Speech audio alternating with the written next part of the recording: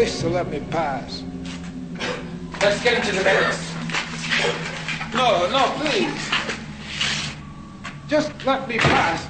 I go up the 7th floor to find my sister. Just let me pass. The people of 107 will do what you wish now.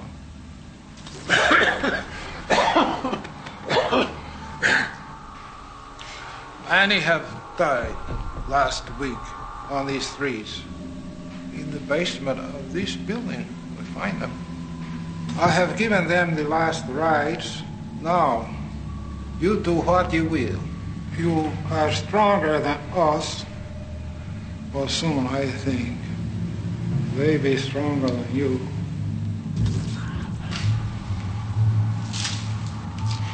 Let the dead walk, senores.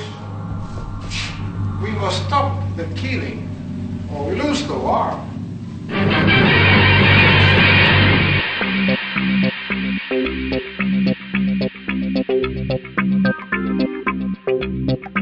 Okay, out there in Marveland, face front, this is Stan Lee speaking.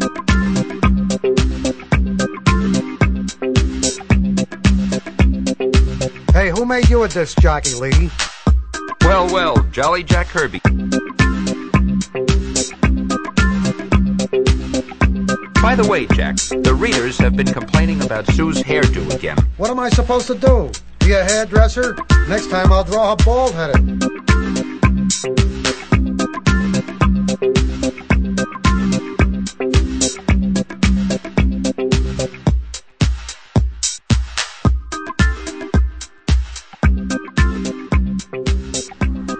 Hello and welcome to the Satanic 7th episode of the Bullpen Bulletins podcast, a celebration of all things Marvel. I'm Vince B. I'm David Price. And tonight we have a very special guest in the sprawling Bullpen Bulletins studios from sunny San Diego, a guy who's way too talented for his own good. It's Mr. Pat Loika. Hello. Pat? How are you? I'm doing well, thank you. Beautiful. And you know what? It's a good thing we got Pat on tonight because there's a contest going on by our friends over at Around Comics, and it's they want you to show off your Geekdom Geektorum. And man, if anybody has a Geekdom Geektorum, it is Mr. Pat Loika. This room. If you go to the forum, if you stop by the website, bullpenbulletinspodcast.com, click on the forum, or actually you can, over on the left side, there's a banner for the Geekdom Geektorum, and there's a bunch of pictures there showcasing different bookshelves from Pat's room, from our buddy Papercut, Dan C's reading room, and they want you to take a picture of yourself in your reading room, wherever it is that, you read your comics, and mail it into the Around Comics guys. I actually posted on their thread over on their website at aroundcomics.com. And I just got to say to Pat, it's an amazing collection. I mean, the hardcovers you have, and it's a beautiful room. I mean, I'd probably that would be my first stop every night coming home. Oh, thank you. It's a few years worth of collecting right there. I believe and it. It's always fun going through all of that stuff, actually. You got more busts in one room than a party at the Playboy Mansion. How long you been waiting for that one? I stayed up late coming up with that one last night. So. And actually, speaking of the bust, I mean, we did touch upon it. Earlier. I asked if like, for example, if there's a Spider-Man in a red and blue costume, or Spider-Man in the black costume, or if there's a gray Hulk and a green Hulk, do you? Is it a personal preference as to one that you decide to get? Do you want to get them both? Is there a rhyme or reason behind Pat's madness to buying busts? No, I usually just pick up whichever I prefer. Of course, if they release something that I like better later on, I might pick up a second one of the same character. Okay. I usually go with whatever I have, whatever I like the most. Very nice. Mm-hmm. Yeah, and I'm going to let the listeners in on a little secret. This is Pat's first appearance on Bullpen Bulletins, but it's actually his second because we recorded this episode last night, and for whatever reason, it I don't know if we can use the word record. Yeah, well, that's the whole problem. It never recorded. So actually, it's Pat Loika here again for the first time. That's right. Yeah, back again for the first time. You have that when you do stuff like this, but we just love the guy so much. We had to do it again and make sure it was right. And obviously, he loves us because he said, "You know what? You screwed it up once before. How bad could it be a second time?" That's right.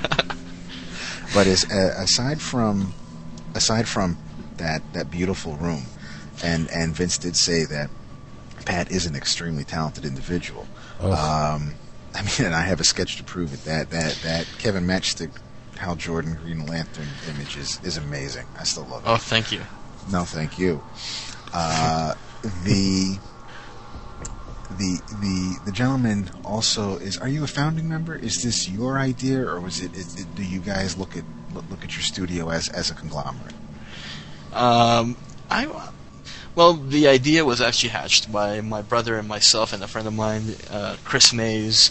And originally we were going to go, as just the three of us, but then we decided, there's a few people that we've worked with in conventions that we really like, and we thought, you know what, we got to have them along. So we invited guys like Dave Wachter, Jim Clark, and a bunch of other guys, and we formed the studio with them.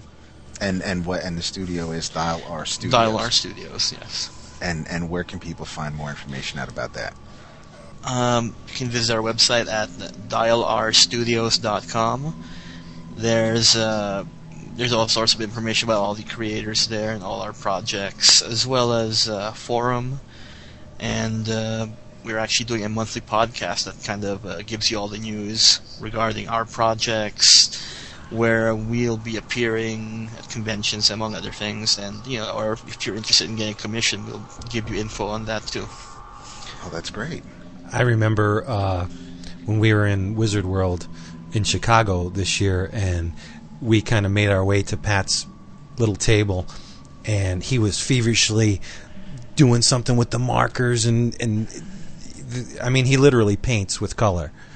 And to see somebody get that kind of results out of a marker, it's just unbelievable. I think you're doing Ghost Rider at the time. Yeah, I've done a couple of them during that show. And it was just gorgeous, and the price that you were asking for it was, in my opinion, way too low. But it seems to be working for you, because I saw a bunch of Pat Loikas that weekend. Oh, thank you. Yeah, I'm not someone that's really out there, that's well known, so I don't think I should be charging anyone insane amounts for a convention sketch. I always think that you guys spend a lot of money just to go in, and I'm sure you guys want to buy other stuff. I'd rather just charge you this price. I'll go this low, and I'll give you the best thing you could get out of that amount. It's well worth it. I mean, you could either spend $10 or $15 on a Pat Loika sketch, or go over to the concession stand and buy a hot dog and a soda for $20. So I think you know which one is better. Oh, absolutely. At night we saw plenty of Pat, but I think during the day, whenever we walked by Artist Alley, I saw the top of Pat's head more often than I saw his face. Yeah, he's leaned over that drawing table, and the stuff that came out from everybody over there.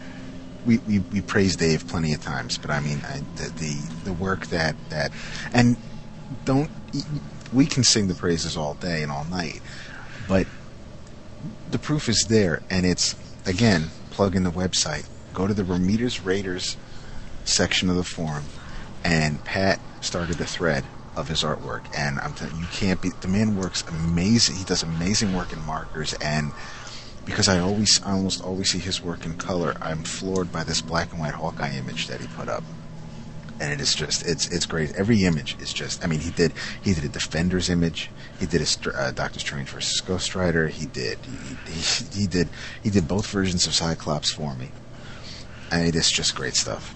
Thank you. Yeah, You're very welcome. I agree.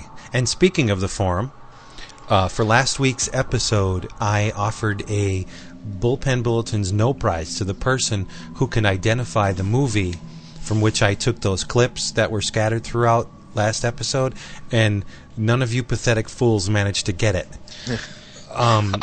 But I disqualified Marty from the No Prize because I knew him automatically he'd know what it was. And so I'm right now awarding the first ever Bullpen's Bulletin's No Prize to Marty Devoid for guessing correctly that those clips were from Children Shouldn't Play with Dead Things.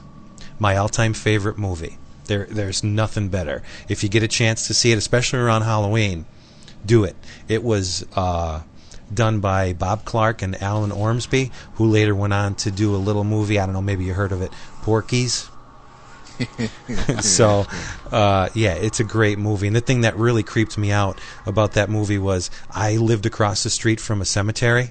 Ooh. Yeah, and it's just... it was the right movie at the right time. I was the right age. It's not a cinematic masterpiece by any stretch of the imagination, but it's done so well and so cheaply. It's just really, really effective. And it's a zombie movie, which meshes well with what we're going to talk about tonight. Yes, indeed. It's a beautiful segue, Vincent. Yeah, so thank you, Marty, for guessing correctly, my buddy. I knew he'd get it. Actually, before we get into one of the main topics, I want to thank those that have posted a couple of iTunes reviews over the past couple of weeks. We also came across an iTunes review from the UK, so we thank Adam for putting up the review on the UK music store for iTunes, and actually, speaking, since we mentioned Around Comics before, I don't know if anybody's listened to it, but Brian Salazar did a new segment this past Friday called Comics 101, and it was well done. It was just I wanted to say more, but I mean, there's really nothing else that it worked. It was well put together. The topic was great, and just it was basically the history of G.I. Joe. Yeah, that was the amazing. Toy, the character, it was great stuff. I mean, just listening to him talk about it, but it was a team effort between Chris, Sal, and Tom. But I mean, Tom just nailed. I mean, he went into everything. I mean, he talked about the beard. He talked about Hasbro not getting the license for the $6 Million Man, so they get their own character with the weird moving eye. It's just it's great stuff, man. Kudos, Sal. Yeah, I think Sal did a adequate job on that. Yeah, it was all right, but I'm not going to give him any kind of props until he gets his ass on our show. So, yeah, Sal, you did okay. Okay, all right. It was good. He knows it was good. Yeah, and if he doesn't, he should. Yeah. And speaking of, we did give a quick little congratulatory shout out to Matt and Sarah Kramer last week for getting married, but we did miss the big announcement, which was also released in Around Comics episode 50, and that is that Chris and Marta are now officially engaged. So congratulations to you two. Yeah, now you're talking Around Comics. Chris Niesman, buddy. Let's get that going. Yeah, when I think Around Comics, I think Chris Niesman. He is my man. I love him, and I couldn't be happier for him. Is that because he's talked to you on Skype? He's the only one that talks to me on Skype. No, Tom does too. Yeah, when he's bored. Well, Sal never talks to me, so... Sal's too busy to talk. Yeah, that's right. See, I don't know. I wouldn't consider sign language not talking to you. It's just that one finger all the time.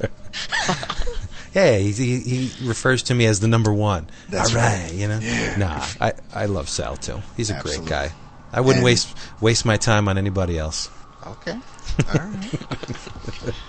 And finally, actually, no, not quite finally, but we also want to urge everybody that's listening to make their way over to vote in the Noisy Awards. And the Noisy Awards were created by Derek Coward, the creator of the Deliberate Noise Network. You can find out more information on the awards at deliberatenoise.com/awards.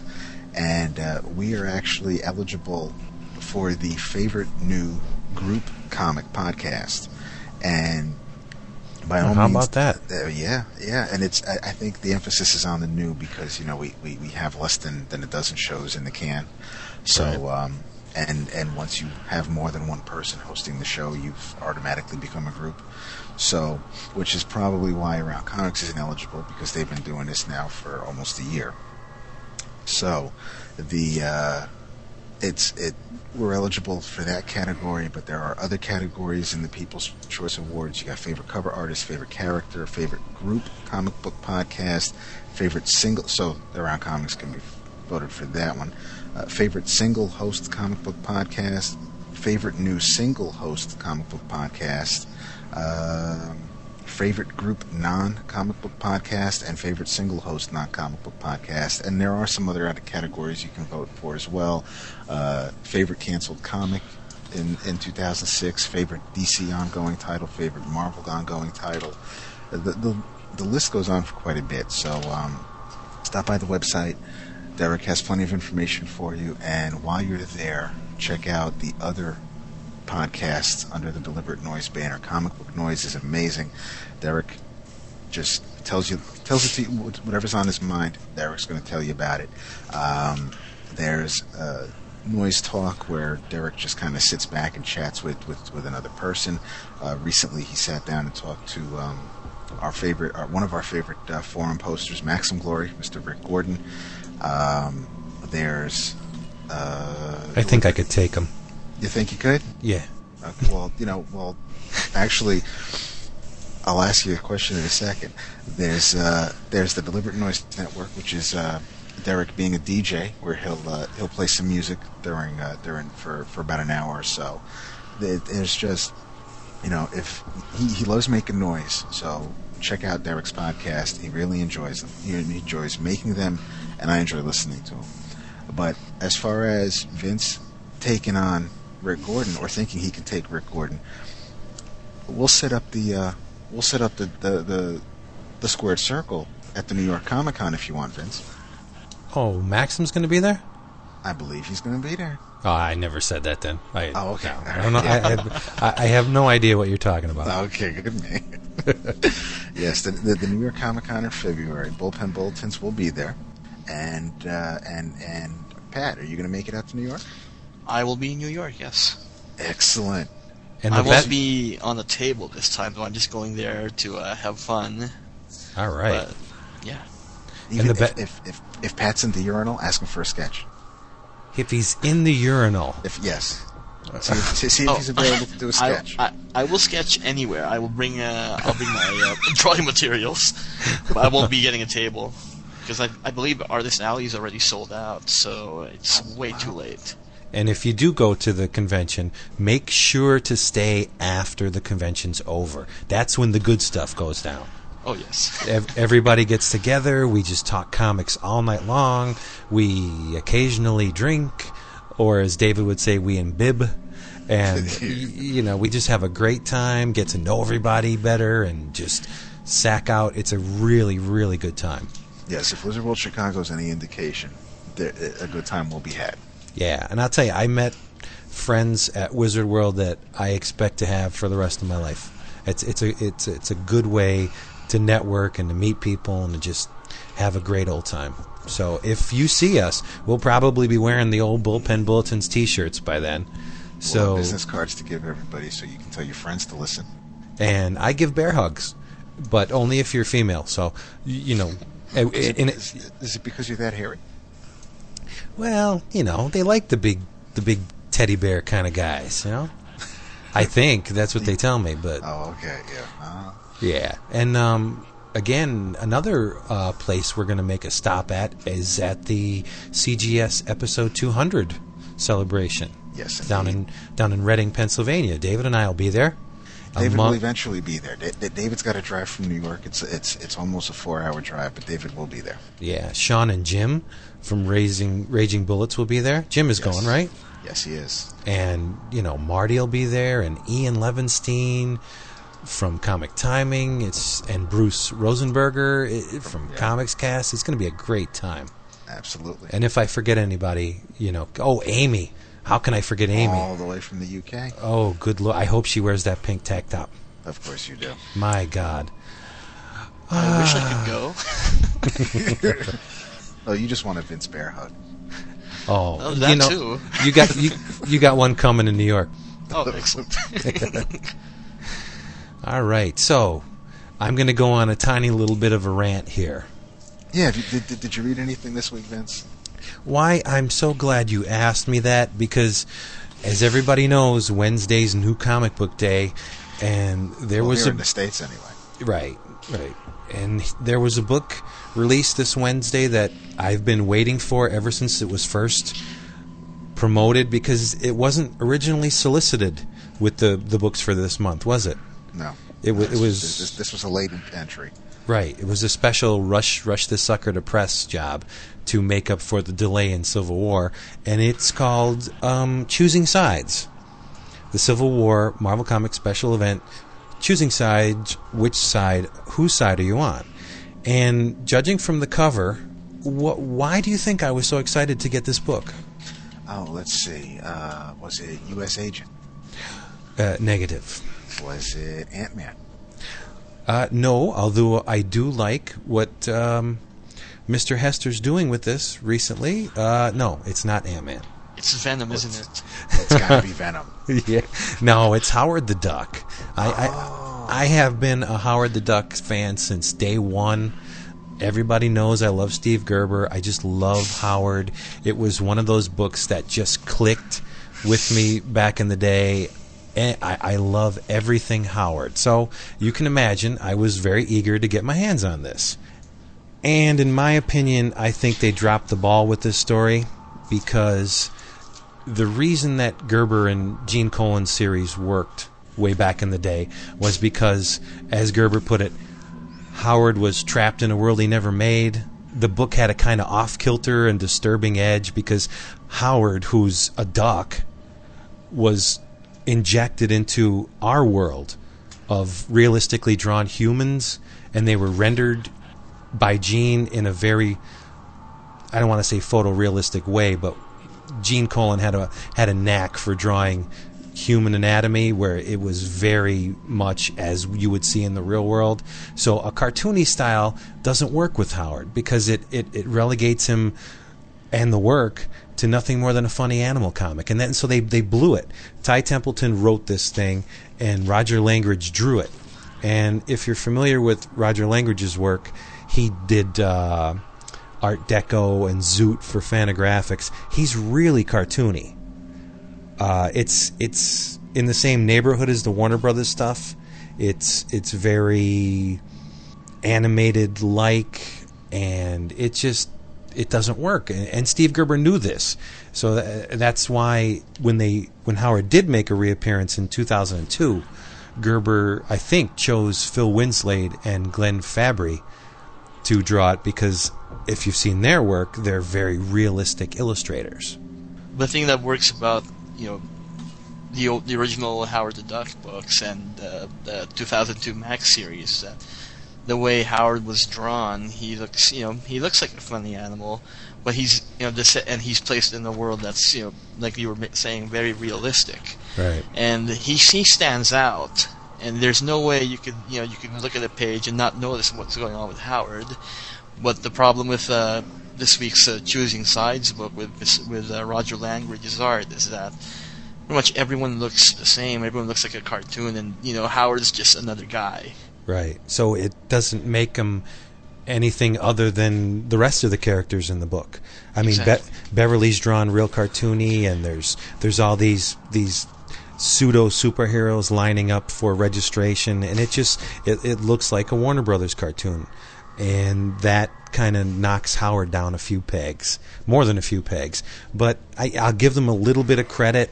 Ty Templeton does have that, some of Steve Gerber's politically fueled acerbic wit. Like there's one part where they're standing in line to register, and Howard says, "You want to know why we have to come at the government in single file?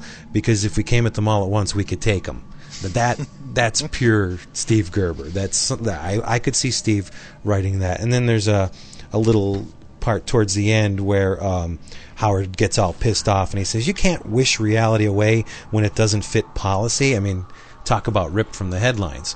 But all in all, it's a very, very depressing thing to look at, that I waited 4+ years for Howard to eventually come back, and when he finally does, he's mishandled. But don't let that stop you from buying the book, though, because this issue is really solid.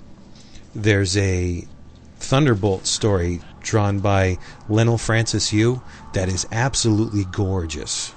It even reminds me of Travis Charest's works, or Charest. Yeah, it has that same very designy flow to it. It's just beautiful. Phil Hester checks in with the Animal Man. Sorry, with the Ant-Man, and there's a double-page spread. That's amazing. Yeah, it'll just blow you away. It's a very, very good book. The U.S. agent story. Yeah, it's actually well done. Kind of explains some of the stuff that we've seen in the previews for Omega Flight. Right. And it's actually a really good story. And that's the thing. Another thing about the Howard story was that every one of these little chapters sets up something bigger, like the Lionel Francis Yu sets up Thunderbolts. The Ant-Man naturally sets up what's going on in that book. Iron Fist, same thing. Omega Flight set up by the U.S. agent, and Howard does nothing. It goes nowhere. Yeah. It's just a little wry commentary on registration. So, but it was, it's definitely a Civil War tie-in book. I mean, maybe not so much like. Is it on the same level as or more than Fantastic Four or Amazing Spider-Man is to tying in to Civil War? Because I mean, are these characters that we've seen a lot of in the regular, in the 4 issues we've seen so far of Civil War?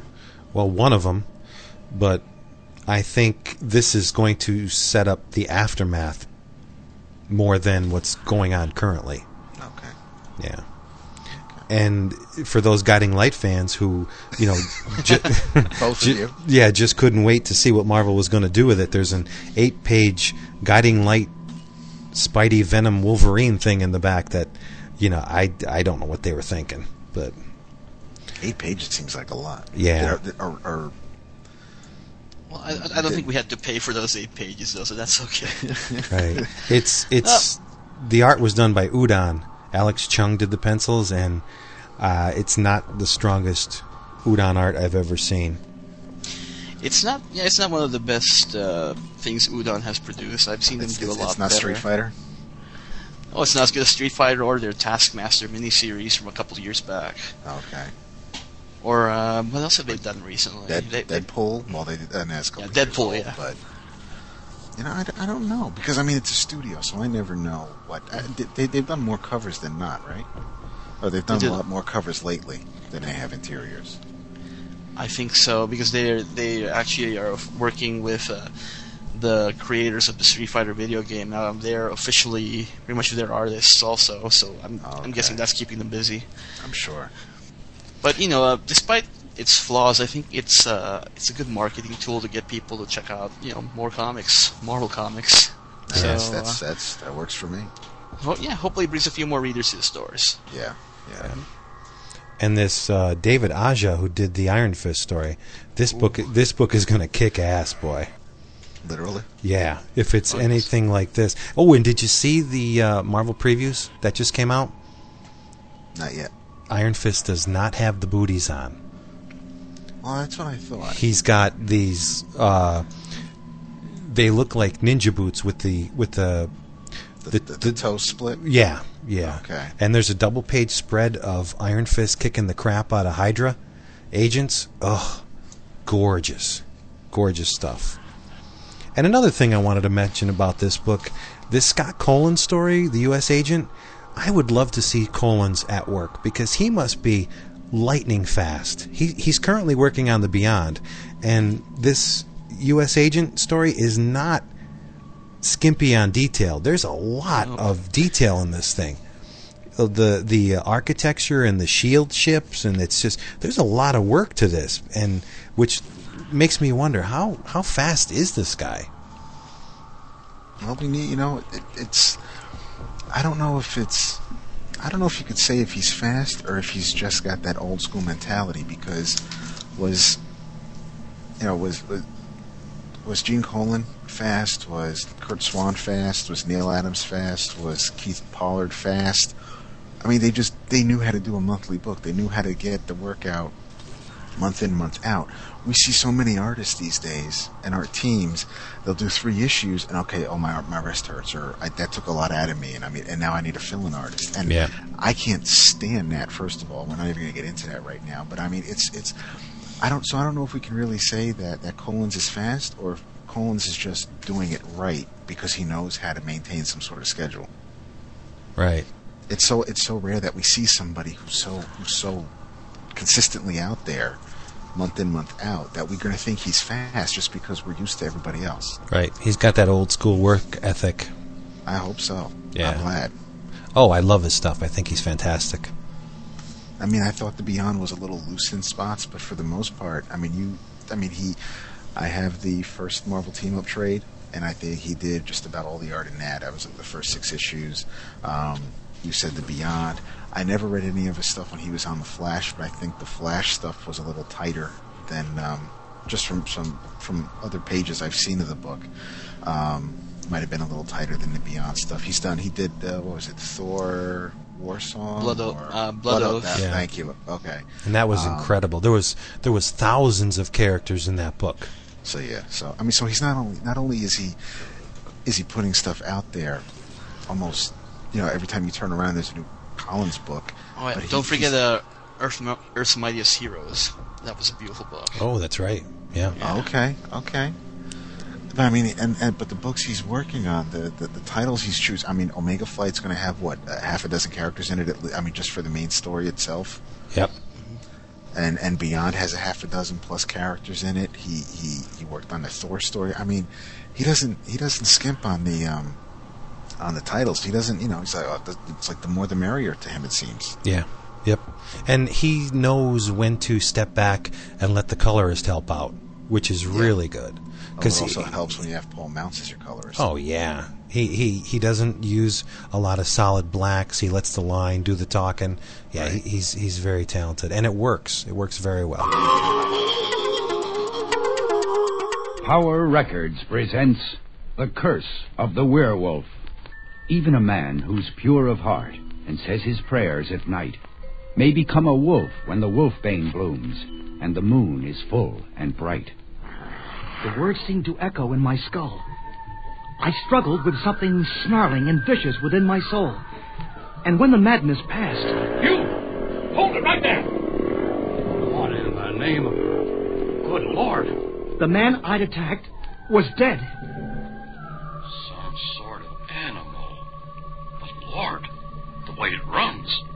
Like a man. There was a bridge, a muddy river. I dived in, my shoulder afire, with the agony of a glancing bullet. My arm. Somehow I got away. Where am I? How did I get here? What is this place? I ran. Under the light of the bright full moon. I ran. I must find my way home. Why am I here? Why? My skin is burning. My thoughts unclear. Why am I here? But the night gave me no answer. And I felt my dark dreams slipping, and in a moment, I awoke. No! What? I'm home again. That dream. Each time I have it, the dream grows worse. It almost seemed real. Today, I'm a full-fledged 18 years old. My arm was slashed, just as it had been cut in the dream by a policeman's bullet. Suddenly, it all came flooding back. That dream. Was it a dream? Lord, what if it was real? Jack, it's almost time for breakfast. Yeah, I know, Mom. I guess I don't feel very hungry. Maybe I'll just rest in my room today and think. I had plenty to think about. I didn't know what was bothering me exactly. When evening came, I headed for a lonely stretch of beach. I felt myself fall forward.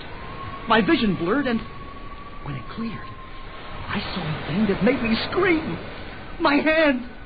And in the sudden brilliance of unclouded moonlight, in the reflection of a muddy pool, I saw him for the first time. And I knew!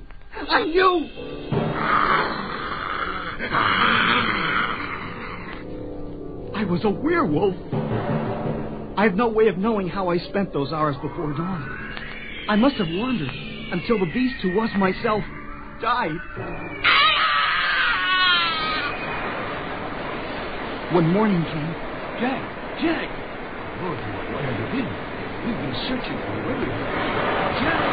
I heard my stepfather's words only dimly. Can you walk? Try to get your feet. Lisa, fix him some coffee. I'm okay, Dad. I'm okay. The house was warm. Lisa, you're crying. What's wrong? She can't answer you, Jack. What? Why not? Your sister's almost hysterical. Dad, tell me, please. What's happening? Tell you. If you'd been here, you'd know. Your mother was almost killed tonight, Jack. She's lucky to be alive. Something went wrong with the brakes of her car. She was searching for you, Jack. Searching for me? Then she must have known. And now she may be dying.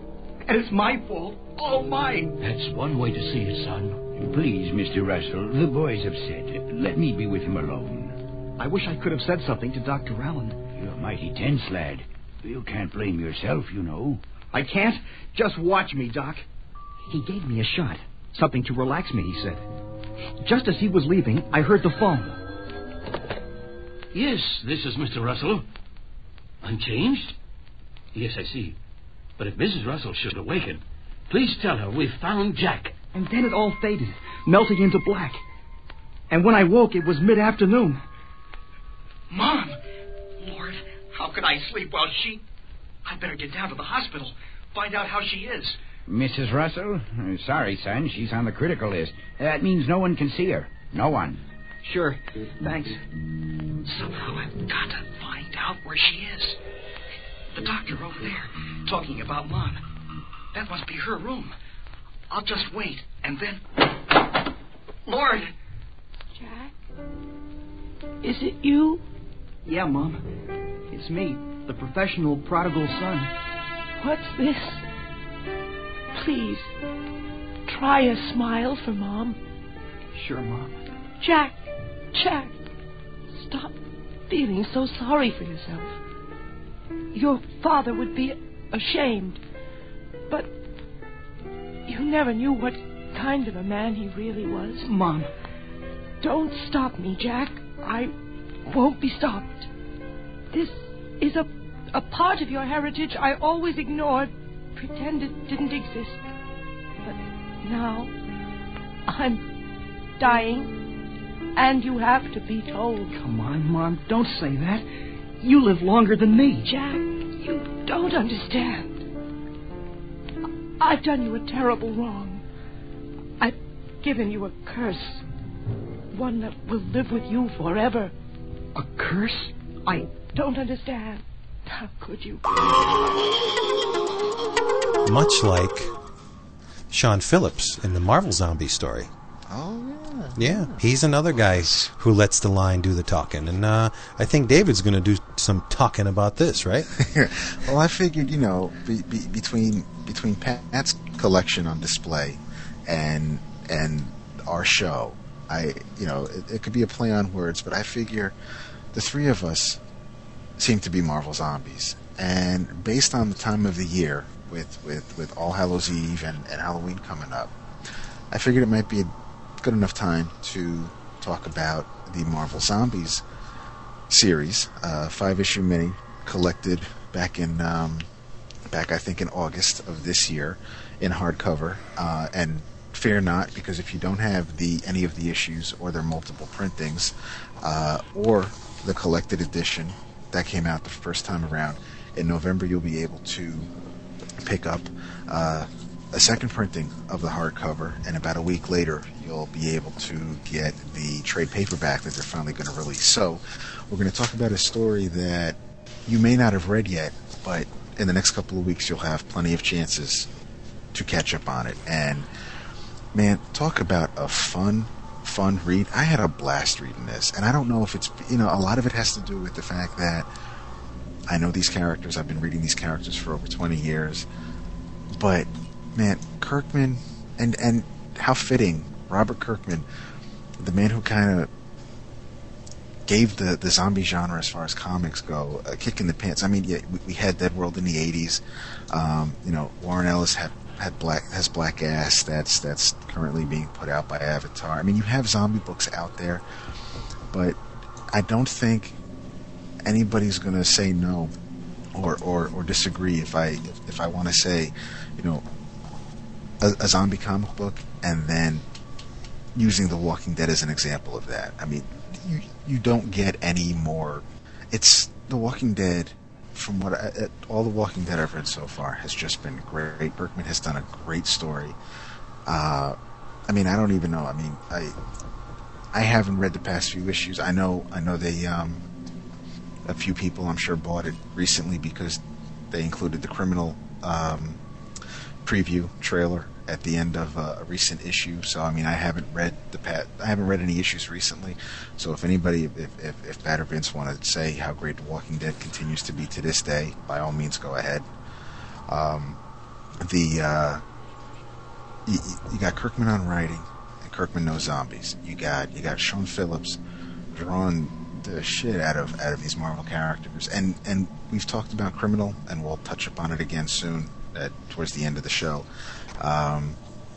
His style in Criminal and his style that you've seen elsewhere is probably a little different than what you're going to see in Marvel Zombies.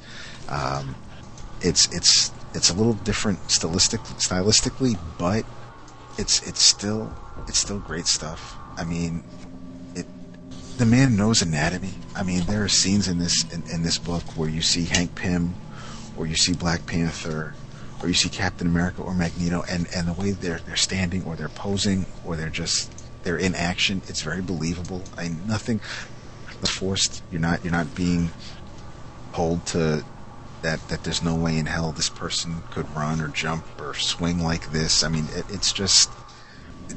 it's a beautiful book. It really is. I laughed out loud at a lot of scenes, especially whenever I see or read Peter Parker whining. I mean, it's and Hank Pym. I mean, we're going to get into it. I mean, there's going to be some spoilers, but I mean, we can talk about how it looks and how it reads. But before we get into the story and why this story was made and how it came about, I think we need to know a little bit of why we have a book called Marvel Zombies. And I believe these stories started in an Ultimate title. And I think Pat's going to tell us a little bit about that. Okay, yes, it actually started in Ultimate Fantastic Four, number 21 to 23. It was called Crossing Over. And it actually had a lot of attention because people were led to believe that the Ultimate Fantastic Four was going to be crossing over into the original Marvel Universe, the 616 universe. And they teased and they teased until the issue finally came out. And what had happened was that the Ultimate Reed Richards found a gateway into this alternate reality where everyone in the Marvel Universe became a zombie. And pretty much, the long story short, the story arc had Reed getting trapped in that universe, getting saved by the only remaining superhero who wasn't infected, and that was Magneto. And it was basically him trying to find a way out, while the rest of the the zombie Fantastic Four entered the Ultimate Universe. Reed finally built himself a way out of there with the help of Magneto, and by the time he escapes that dimension, he leaves Magneto behind, and that's where Marvel Zombie starts. We see Magneto right after Reed leaves. And it really does. It jumps. I mean, this is, even though you have a book that stems from another storyline, it's a self-contained story. Everything you need is in these 5 issues. There's nothing. You don't have to you don't have to go back and read. And you actually, in this edition, you get a quick little one-page synopsis of what went on in those Fantastic Four issues. So even if you did want to know a little bit about why Magneto's crawling around on the ground in this first page, you get that. But right when it starts off with Magneto crawling around on this first page, the story starts, and that's really all you need to know. I mean, yeah, there are a couple of things that I'm curious about, like we see Thor flying around, but instead of the hammer that we're used to seeing him with, he's got a cinder block attached to a piece of pipe, and I don't know why, and it's not important to the story in the slightest, but for those continuity freaks or somebody that's really interested in why, it's a cute little question, and there is going to be a prequel released probably in 2007, so there may, I don't think that's going to be one of the topics touched, but it's still, and another thing, I love how we see Shang-Chi. He makes an appearance, albeit briefly. I mean, the characters that and there's Nighthawk, but I mean, the characters that Phillips decided to draw, and I mean, since these characters are in one panel, I don't know if Kirkman said, hey, make sure you draw character X here. I mean, this might have just been Phillips having fun. I don't know. But man, did they have fun. I mean, actually, this is an award-winning book, because recently Spike TV had the Scream Awards, and Robert Kirkman, and did you say Sean Phillips also, Pat? Yeah, Sean Phillips won as Best Comic Artist. Okay, so between Kirkman and Phillips, they both won for Marvel Zombies, and I think it's well deserved. I mean, it's a great book. I mean, Kirkman, going back to Kirkman for a second, the man loves zombies. He eats them up. I mean, whether it's zombie books, zombie movies, he loves it. And he even says in the intro that The Walking Dead pretty much satisfies his whole zombie writing as far as, what he wants to write about. But Marvel comes to you and they say, listen, we want to make our superheroes zombies, and we want you to do it. And he might have hemmed and hawed, but he said yes. And the stuff they let him get away with, man. I mean, Vince, what are some of your highlights? Oh, there's so many. To touch upon what you just said a little bit about what they let him get away with, I think because this story wasn't set in the 616 universe, it's actually an alternate universe of an alternate universe. I think he had the luxury of not having to drag all that continuity baggage with him, and that's why it works so well, because he can basically put these characters in any situation he wants and do anything he wants to them, because it's his story. These are his characters. They are based on characters that we know and love from the 616 universe, but let's face it, they're zombies. They're already dead. So any kind of continuity that these characters had, that's over. Doesn't matter. He's effectively starting from square one, and I appreciated that a lot about this book, because while I did buy Ultimate Fantastic Four, I didn't read it because, as everybody knows, there's certain things about that book that I didn't like. Now it's just top of my stack. It's absolutely gorgeous under Pascal Ferry. But in the past, I didn't read it. I bought it because I'm a sucker for the Fantastic Four. They were my first love in the Marvel Universe, and it's the book I will always buy. Everybody has a book like that. Fantastic Four, that's my book. But I jumped into this not unaware of what actually led to this situation, and I didn't really have to know anything. Like you said, he hits the ground running, and good old Magneto, becomes zombie chow. And like you said, Kirkman does love zombies, because if you are a fan of the genre, there are certain little tips to the hat that he'll do to the zombie movies, like when they're chowing down on Magneto, and he tells the heroes, well, not heroes, but what once were heroes, he tells them to choke on them. That's directly from Day of the Dead, when Joe Pilato, the Captain Rhodes character, was getting killed, he did the same thing. He told the zombies, choke on him, and that's what Kirkman does. He knows his source material very well, and he's amazingly inventive enough to make an homage his own. And that's what we see in this book. It's just a string of very, very inventive situations that Kirkman puts these characters through. And just when you think he's done, like with poor Janet, I mean, she was put through the ringer in this.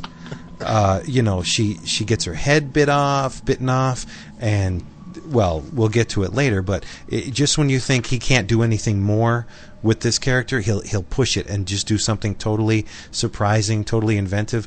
Like I said in a past episode, I don't think I've had as much fun as I did reading this book with anything in a long, long time. It's just an absolute joy to read, and it works. It may only work on one level. It's a straight-ahead zombie chew 'em up, but that's all we really need, because he just takes our beloved characters and makes them something new, and it's fantastic. I love every chance I get when I flip to a page and I see Colonel America with half his head lopped off. I just start chuckling away. Well, they get flat top haircuts in the Army. He just got it a little too close. Yeah. But there's Marvel. Oh yeah. So Captain Marvel has come back, only only to be a zombie. Yeah. And it's like you say, every page there's something. It's either with Daredevil getting skewered by an I-beam, or Captain America getting Colonel America getting the top of his head lopped off, a demonic-looking angel, Hawkeye getting decapitated. It's just so much fun, and I've always wanted to see Hawkeye get decapitated. So there you go. And how about when the Hulk turned back to Bruce after eating the entire leg? And he's got the gut hanging out. He's got his guts hanging out, and of course, if everybody's just sitting around talking about how great their meal is, and here's Bruce Banner with his guts hanging out, Spidey whining isn't too far behind. I can't get enough of this whole Peter Parker. Oh my God, what have I become? I ate my aunt, I ate my wife, and Jesus Christ, man, just want a pair already. But that's perfect Peter Parker, though. Yes, it is. He never lets anything go. I like how Luke Cage was just, here we go again. Yeah, I know. And then he asks for some help. He's like, Spidey ends up hitching a ride with. He gets a piggyback ride from Luke Cage all the time now, because he ran out of web fluid while chasing Magneto, and fell down to the ground and basically broke his leg right off in half. So now he's hobbling around, and so if he needs to get from point A to point B, he'll just hitch a ride with trusty old Power Man. But if Spider-Man aside, I mean, you have it. It's not just zombies. There are some humans. Even after Magneto's eaten, there's still some humans. We find out that the Acolytes with Fabian Cortez are hovering over the planet on asteroid M. Black Panther is still alive, but Black Panther is still alive only because Hank Pym needs to keep a snack around so he doesn't lose his mind completely.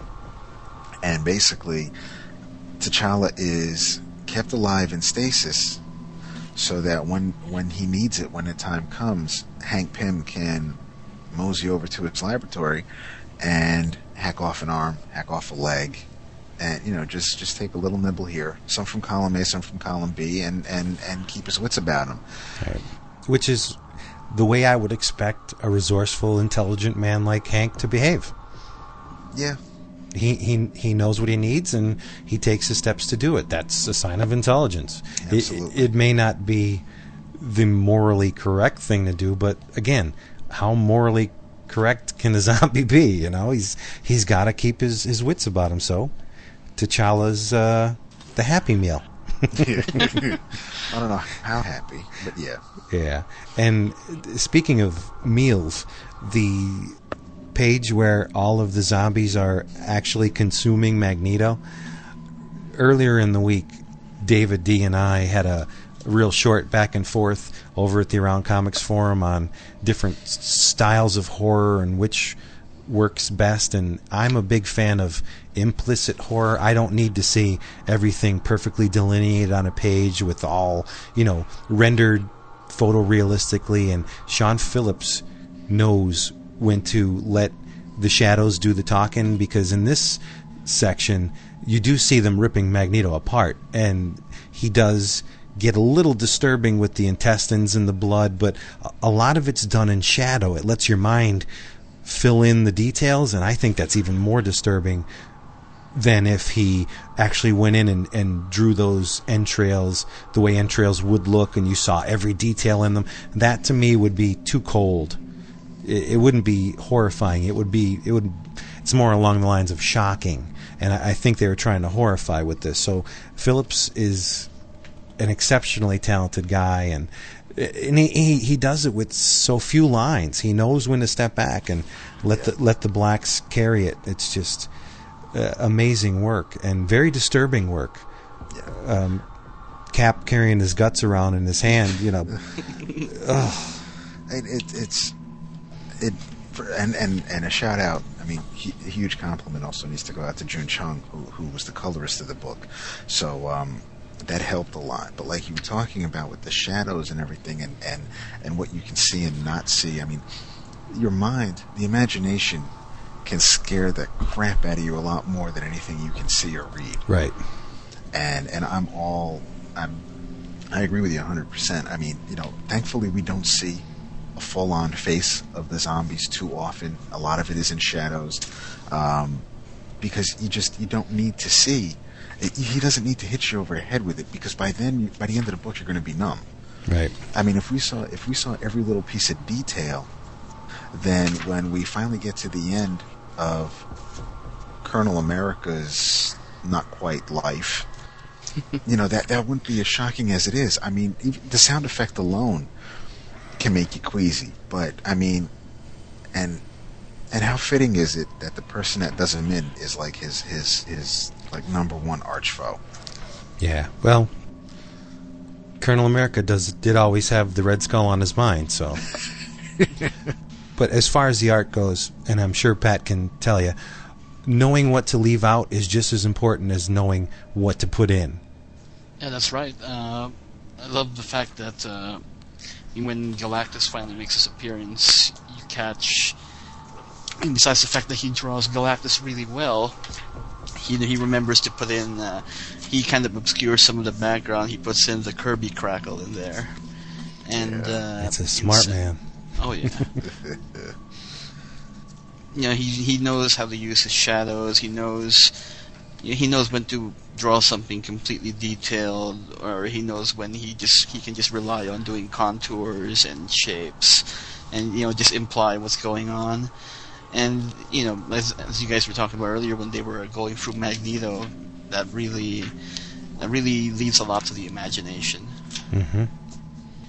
And actually, the Galactus is very Kirby-esque. I mean, out of all the characters in here, you get a lot of Kirby in that Galactus.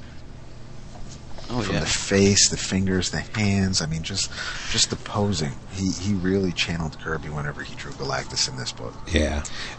His facial expressions are priceless. Yes. That look on Galactus's face when he asks for where the Surfer was, and they just said that they ate him. He just had that look when he just says, "What?" It's just. I mean, the only thing that could have made it better is if there was no word balloon in that panel. It just took him a second to register that information, and then he says what. But I mean, you're right. That face is just like, come again. It's just it's great stuff. Yeah, I really got a kick out of the Colonel. I think the expressions that he uses throughout the book are really cool. Like, oh yeah, when he gets his head lopped off, and he's like, "Look what the punk did to me," and he's pointing at his own head, Yes.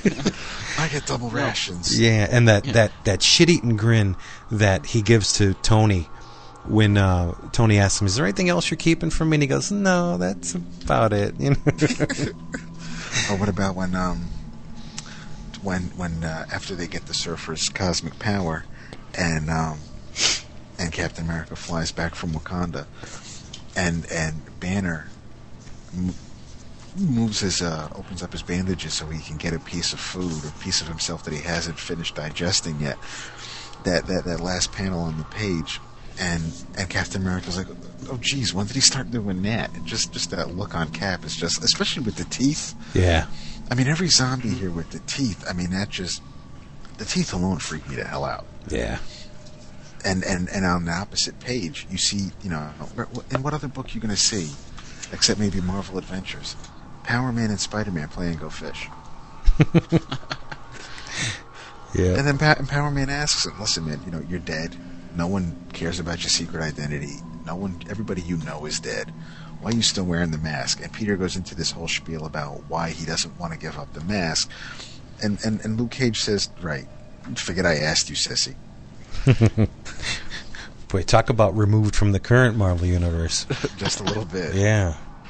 And since we did mention Janet, and as far as characters losing their heads in this book, when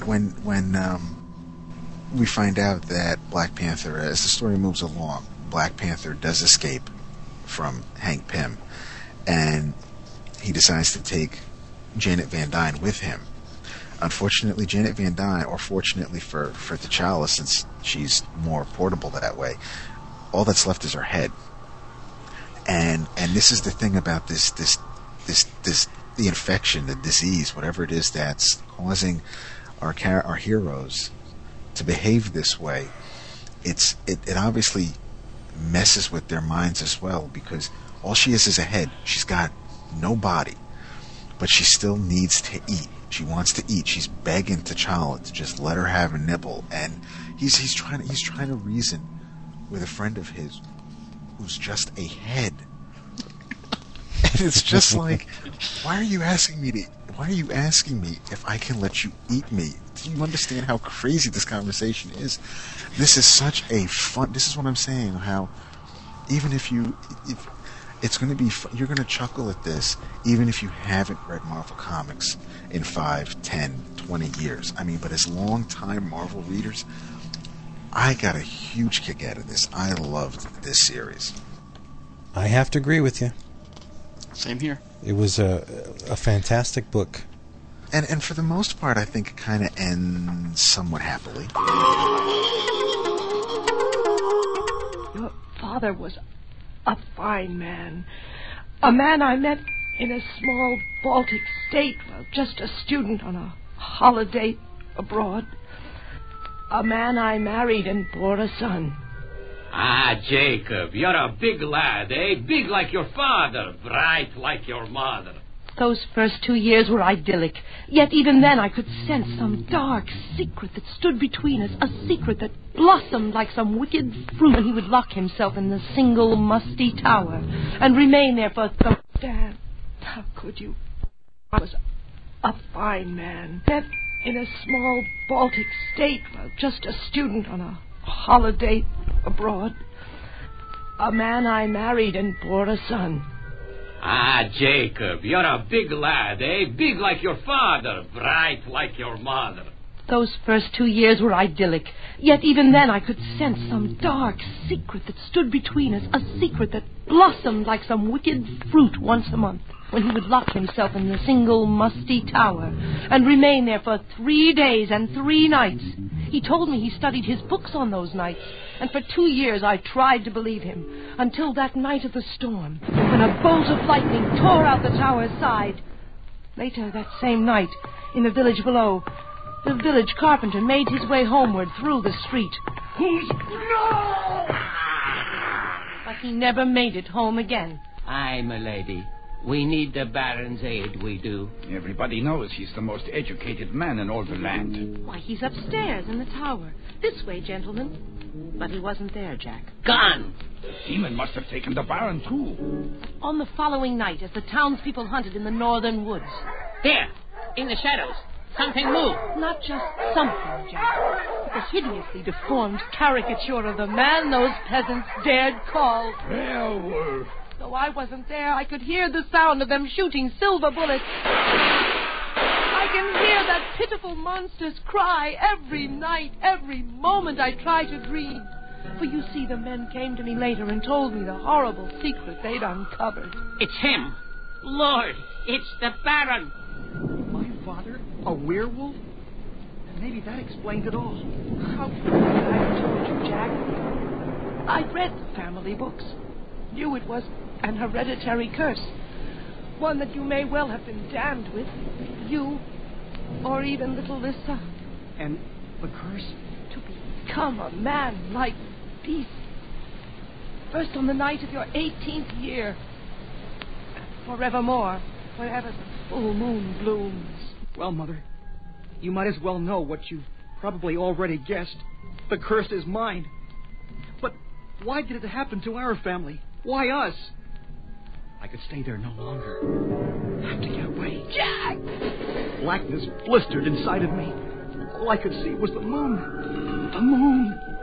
Something boiled up within me. An unearthly force tore my mind apart. I was changing into a werewolf once more. As my human mind slipped away, I felt the horror. A horror I would have to live with my whole life. Unless I could find out what had caused the curse. Perhaps then there would be a way out. Would a journey to my father's homeland bring the answers? 20 hours later, and across the large expanse of Transylvania... This is it, Topaz. Rusov Manor. Among these old books, we're bound to find some of the answers. God knows, maybe all. Jack, come here. I think I've found it. This is exactly what I've been searching for, Topaz. Here, read this. How my great-great-great-grandfather became the werewolf. It began in 1795. That's a long time ago. Into the night, I read the diary. Words penned by the first member of my family to be stricken by the curse. How I survived this past week, I shall never know. It began. But I now fear the coming of each night. Each full moon for the horrors that it brings me. It began 1 week before, and when it shall end, I fear I will never know.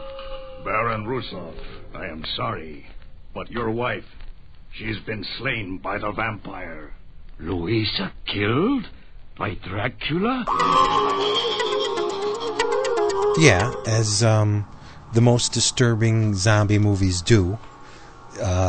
Usually, like in Dawn of the Dead, where the zombies grow in strength and they move from one point to another point. In this one, the zombie infestation spreads off-planet. That's about as disturbing as you can get.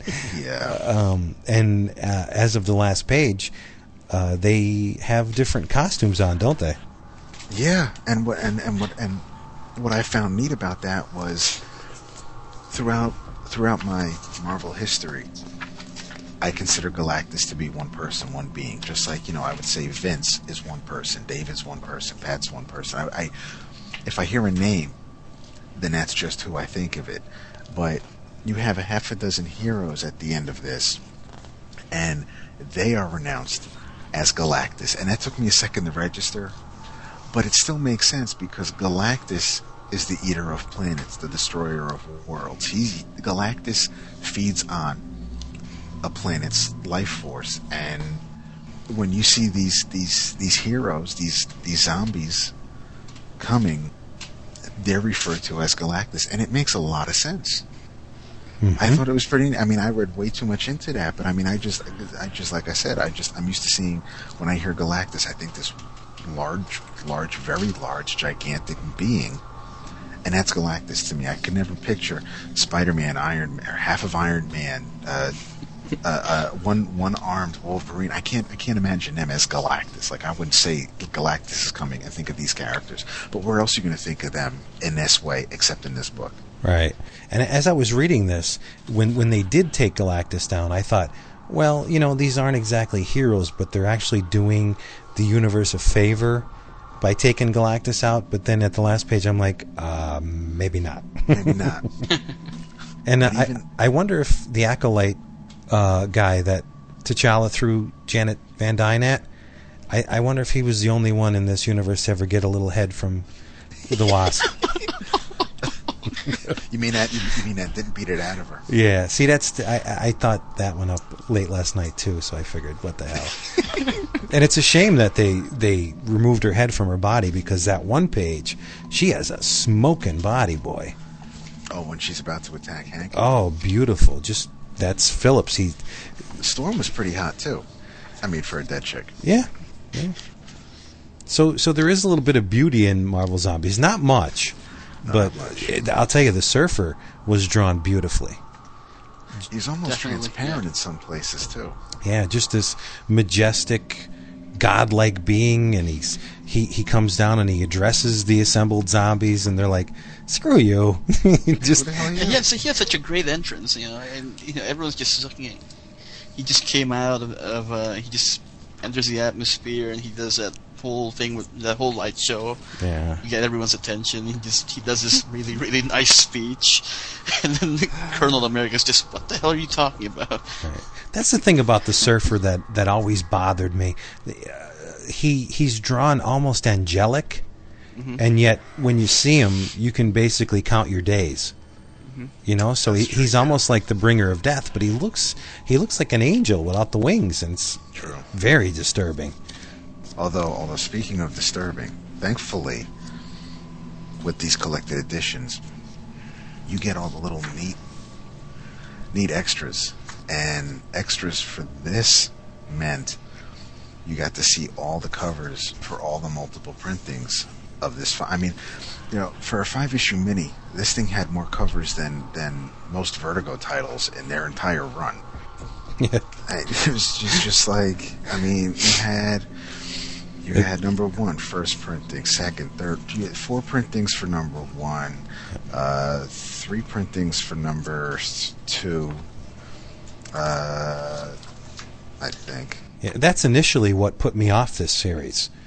I didn't buy the singles because there were just so many of them, and I really enjoyed and appreciated every one of these Arthur Sudum covers. They're just gorgeous, and you can read the writing on the wall when you see that many covers. That means, number 1, the book is very successful.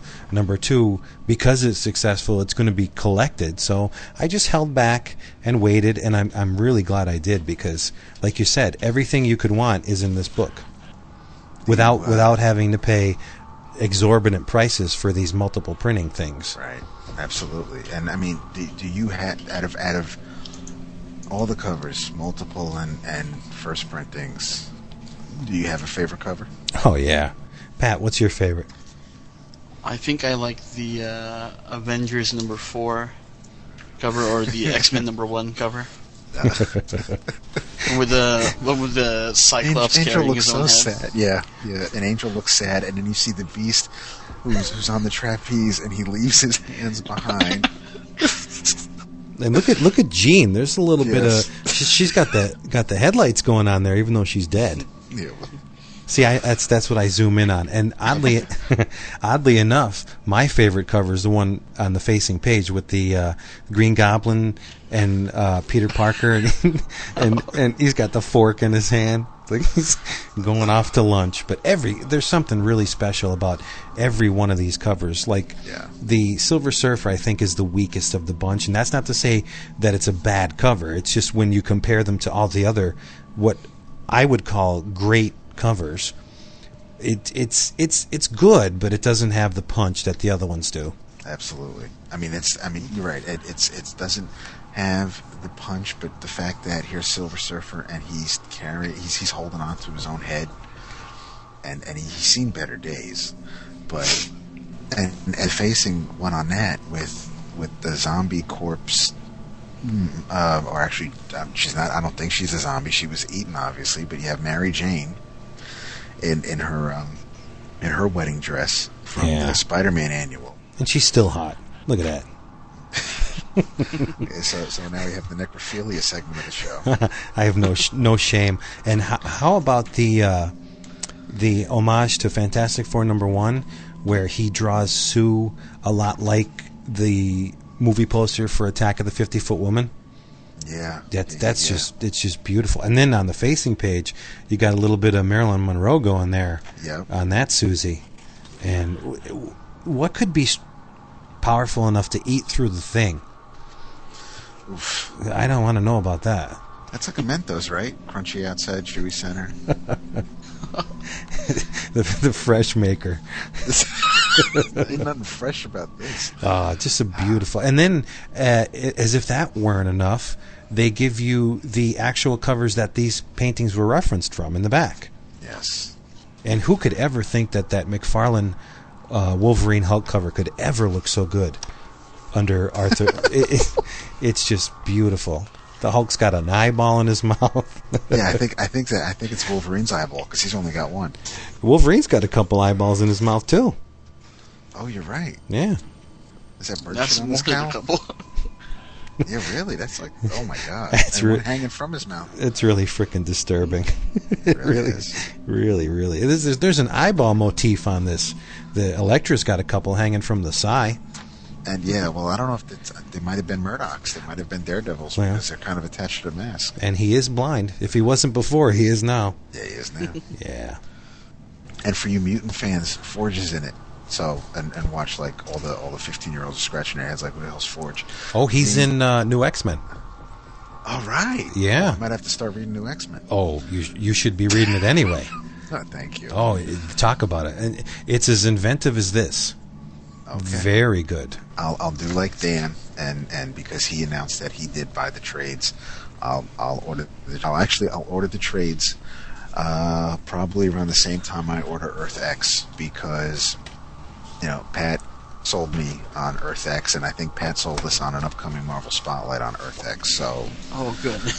So you can rest assured you will hear Pat again on the Earth X special. Yes, he'll be with us. Oh yes. We will not take no for an answer. San Diego. You won't. You guys really should come over here sometime. Oh, that'd be great. I'll stay in the reading room. I'll just lay out a cot. Any final thoughts on Marvel Zombies? Well, the only thing I could offer a fan of the Marvel Universe is if you love these characters, you will absolutely eat this book right up. It's a zombie fan's dream. It's a Marvel Comics aficionado's dream. It's just so well done. It's fun, and it doesn't take any kind of effort on the part of the reader. You strap yourself in with the first issue, and it's a wild ride right to the end, and it's just extremely, extremely well done. Absolutely. I second it. Go buy it. Go get it. Read it.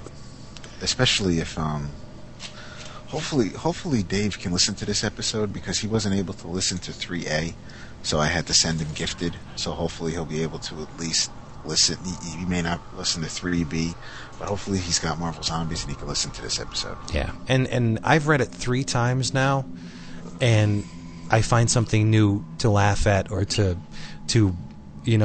cringe about every time. Yeah, there's always something new visually in there. Every time you flip through it. It took me a while to get some of the jokes they had in there. Some of the, I can't really put it to words. There's a lot of great stuff in here. Yep. And you can buy it at the bazaar. Oh, you're shameless. I am, aren't I? And we, even though obviously we're praising Sean Phillips to no end on this book, and I did mention Criminal earlier. Criminal is something you need to read. We said it last week. We'll continue to say it. I'll say it every week until I'm more than blue in the face. I implore people to read Criminal. I mean, if you don't want to buy it right now, if you're testing the waters, if you're not sure about it, you can go to the forum and go to the link that says Paper Cuts Criminal Giveaway, and send a PM to Dan and tell him you're interested, you want to read it. He'll send you a copy on his dime. So in the U.S., please, he'll send you a copy. If you don't like it, pass it on to someone else. That's all he asks. But this is such a good book that Dan is not the only one doing it. Pat is also has decided to take it upon himself and tell people about this book. So Pat, what are you doing to get the word out? What I've done actually with my local shop, I actually pre-ordered 10 copies of the book, and what I did, I had the store owner go through all the people who subscribe to any book that Brubaker does, that Brubaker writes, and I had him put a copy in there. And with the copy of Criminal that they placed in their file, I also included a head sketch for myself. Oh, that's great. That's worth it. And I'm actually willing to give out like 5 copies of the book of issue 1 through the forum. And if they pick me up on it, they'll also get a free head sketch. Fantastic. Well, how can you refuse? Hell no. I told Pat, I says, I'm already buying it, but I'll still take that head sketch. Nice. And it's coming soon, actually, so don't worry. Oh, you're the best. I am Jewish. It almost makes me regret ever buying the damn thing. I could have got it from Pat. I could have got it from Dan, and I pre-ordered it. But it's worth every penny. Absolutely. I'm so glad I did, because I would hate like hell for the thing to sell out and not get my hands on a copy after reading that first issue. You would hate to have it sell out, but I don't think Ed or Sean would. No, right. And that's the thing. Because this is a risky proposition for Margot, a risky, the frig's Margot? Because it's, I'm so glad I can brighten your evening. Because it's a risky proposition for Marvel, it's an untested series. We know Brubaker and Phillips can perform, but because it's under the Icon imprint, it's not exactly money in the bank for Marvel right out of the gate. So it has to gain some legs, and for this to gain legs, you have to support it, because if you're sitting back and waiting for the trade, there may never be a trade. Not for this. Yeah. No.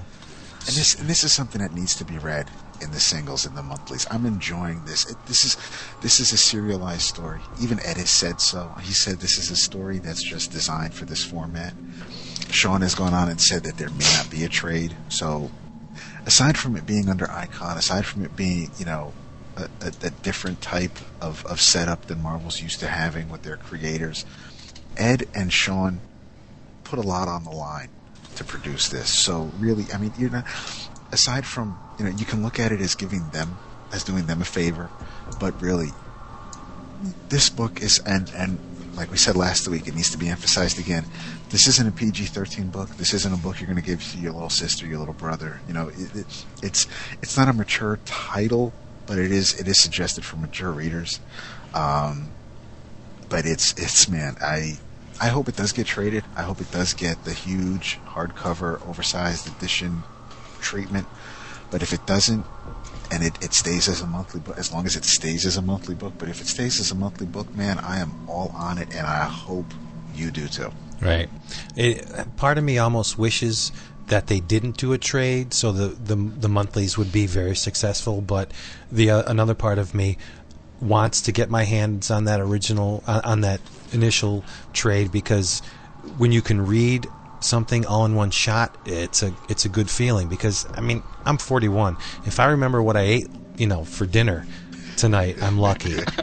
So I always have to, do a little bit of backtracking, a little bit of review before I read the next issue. But you can have it both ways. Support the monthly, and then when they publish the trade, take your singles and sell them on eBay, or give them to somebody else and get them hooked on it, and do something for the industry, and two creators who are damn well worth it. Absolutely. I agree. Yeah. Hell yeah. And some of the stuff in that first issue, I mean, they're lucky it's a mature reader's title, because if they try to pass some of that stuff through the Comics Code, it's not going to fly. Which brings me to our next subject, which is the Marvel Monster Group and the magazines that were published under that imprint, and the horror titles that Marvel published in the early 70s. And when you talk about those books, you can't really get a good idea of what was going on unless you examine the Comics Code and what it meant back then. So here's a little bit of Comics Code history for you. It all started off with Frederick Wertham. I'm sure you've heard that name. Notorious psychiatrist whose methodology hinged on his claim that mass media, what you and I know as pop culture, movies, radio, and especially comic books, had very harmful effects on human psyche, especially children. His fear-mongering reached a fever pitch in 1954 with the publication of that notorious tome, I hate to even say the name, Seduction of the Innocent. It was an investigation into the harmful effects of comic books on our nation's children. Now, some of the points he made were valid. I'll give him that. He pulled a bunch of panels from EC Comics, very gruesome, very violent panels. And as a parent myself, I have to say I don't think I would be too happy if that kind of material found its way into my kids' hands. So I'll give him that. But a lot of his arguments were based on conjecture and interpretation. For example, he would pore over this artwork and look for subliminal details in the rendering, like he found a female crotch nestled in the shadows of muscles on a man, or he would find a vagina in a tree and landscapes, like totally subjective examination of these things. He thought the team of Batman and Robin, and this is a direct quote, was like a wish dream of two homosexuals living together. Yeah, so there was a little more than a little bit of an injected agenda into this. He had a habit of taking things out of context, but he didn't only have the creators and the publishers of comic books in his sights. He also went after the distributors. He claimed that they would strong arm the news agents into selling horror and crime comics as well as less objectionable material. Like, I can imagine a distributor going to a newsstand and saying, "Hey, you want this Little Lulu? You know what I mean? You're going to have to take Tales from the Crypt, or you're not getting it." Like, I don't see that happening. And to make matters even worse, excerpts of this book, Seduction of the Innocent, appeared in two of the highest circulated magazines of the time, Reader's Digest and Ladies' Home Journal. Now, can you imagine Grandma Nancy opening up her Reader's Digest and all of a sudden reading that her grandson is being subjected to this material on a regular basis? Of course it caused a frenzy. It caused such a stir that they instigated a congressional inquiry into the damaging effects of this material. He, much like what Tipper Gore and the PMRC did in the 80s with the music, right, where they worked all these bored housewives into a frenzy that their children were being subjected to porn rock. This is along the same lines. And it was the Senate Subcommittee on Juvenile Delinquency. And it made the front page of the New York Times. So talk about hammering the lid on the coffin. The hearings also featured William Gaines, who, if you did your homework, you'll know that he was the publisher of EC Comics. Right. He had a teaching degree, so he was a learned man. He knew what he was doing, and he took the stand as an expert witness. And fortunately, the inquiry proved inconclusive, but it did put the fear of legislation and censorship and bankruptcy into the publishers. So Gaines got a coalition of publishers together, and they called themselves the Comics Magazine Association of America, which drafted a self-imposed list of guidelines and restrictions that we now know as the Comics Code of Authority. But it bit him on the ass, because the imposition of the Comics Code caused him to withdraw from the organization, because it basically obliterated the lion's share of his publications. And he refused to submit his publications for review. Now, when you get a load of what some of the restrictions were, you could see how damaging it was to his publishing empire. For instance, one of the restrictions was, in every instance, good shall triumph over evil and criminal punished for his misdeeds. Now, if you read the EC Comics of the day, they didn't glamorize crime, but they didn't go out of their way to demonize it either. So that was a kick in the pants to them. Excessive scenes of violence shall be prohibited. Scenes of brutal torture, excessive and unnecessary knife and gunplay, physical agony, gory and gruesome crime shall be eliminated. Another kick in the pants to Gaines. And I hear this one probably caused him to lose his lunch. No comic magazine shall use the word horror or terror in its title. Oh, jeez. Well, might as well start making Little Lulu. Right. Let's be honest. He was a target. His books were the most objectionable ones of the bunch. They were in your face. So he was the whipping boy in this instance. Another restriction was all scenes of horror, excessive bloodshed, gory or gruesome crimes, depravity, lust, sadism, masochism shall not be permitted.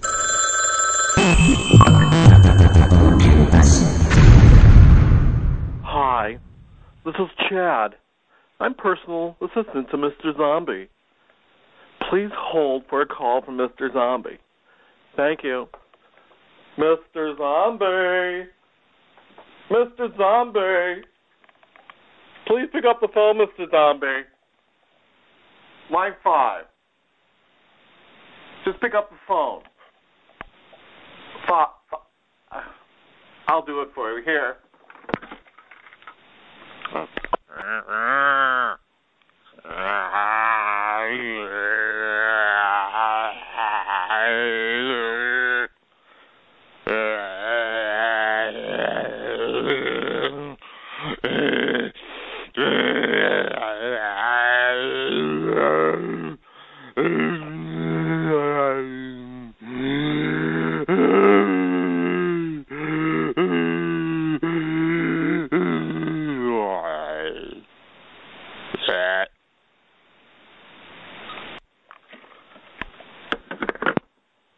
Thank you, Mr. Zombie.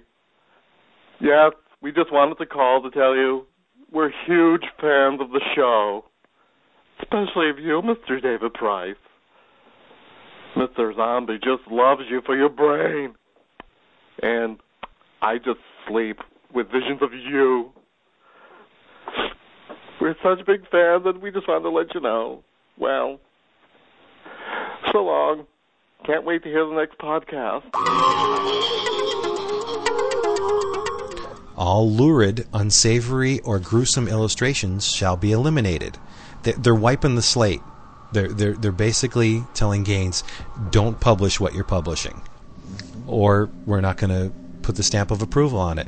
And probably the most debilitating restriction as far as Gaines was concerned was this: scenes dealing with or instruments associated with The Walking Dead, torture, vampires and vampirism, ghouls, cannibalism, and werewolfism are prohibited. So right there, you can take your Vault of Horror, your Tales from the Crypt, and just, shelve them, because under the CCA, they're not going to be able to be published. So I can understand Gaines's furor at this, so he pulled out. And, reading these Comics Code guidelines, I don't see how any of the DC books featuring Power Girl could ever be published, because there's one that says, females shall be drawn realistically without exaggeration of any physical qualities. Wow, there goes Power Girl. Yeah. Seduction and rape shall never be shown or suggested.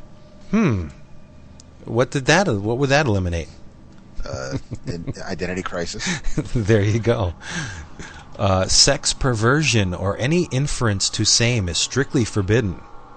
Nudity with meretricious purpose and salacious postures shall not be permitted in the advertising of any product. Clothed figures shall never be presented in such a way as to be offensive or contrary to good taste or morals. Well, Greg Land, sorry, but your books go against the Comics Code. Now, when distributors His books go against a lot of codes.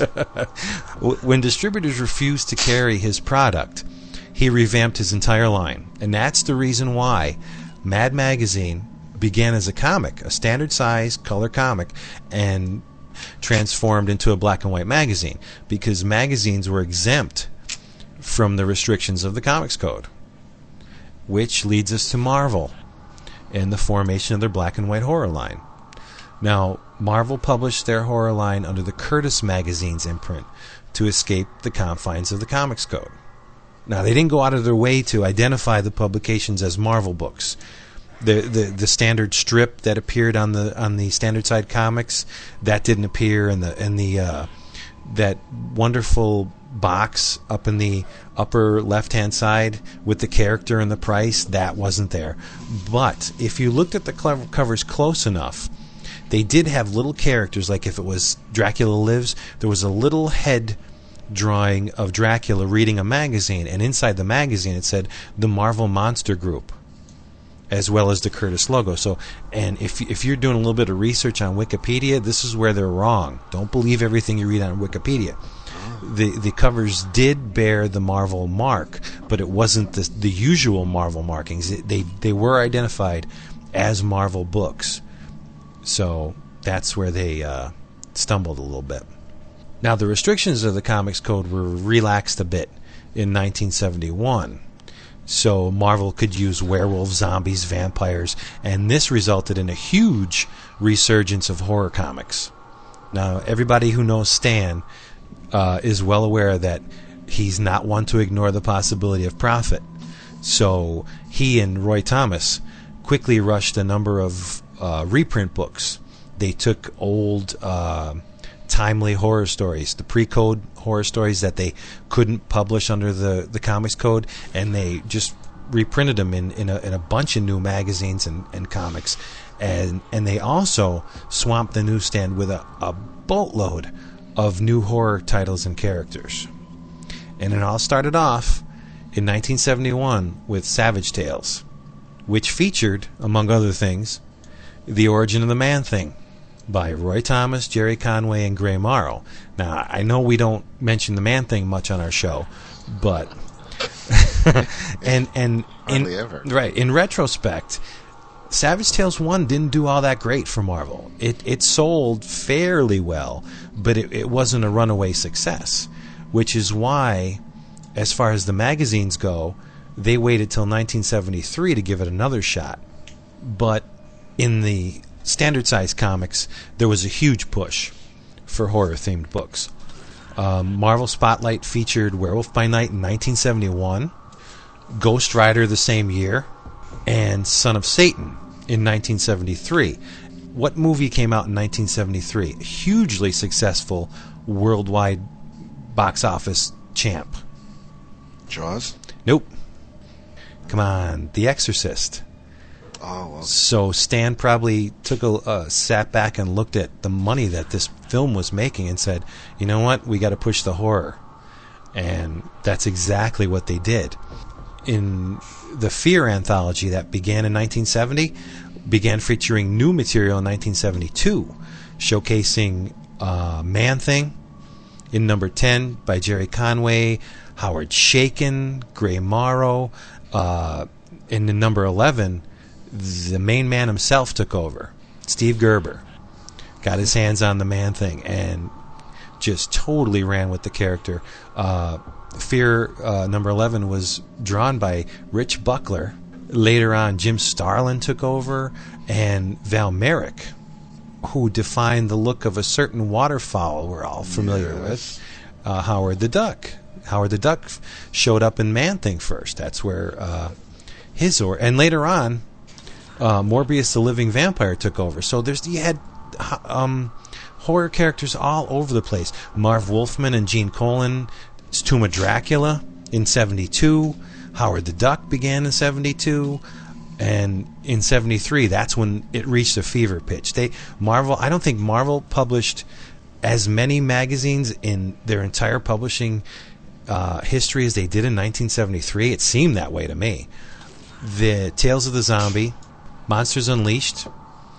Haunt of Horror began in 1973, which started off as a digest-sized prose anthology. Have you ever seen those? There was 2 issues, and it was basically the same format as Isaac Asimov's science fiction magazine, where you'd have long text pieces, maybe illustrated, maybe not.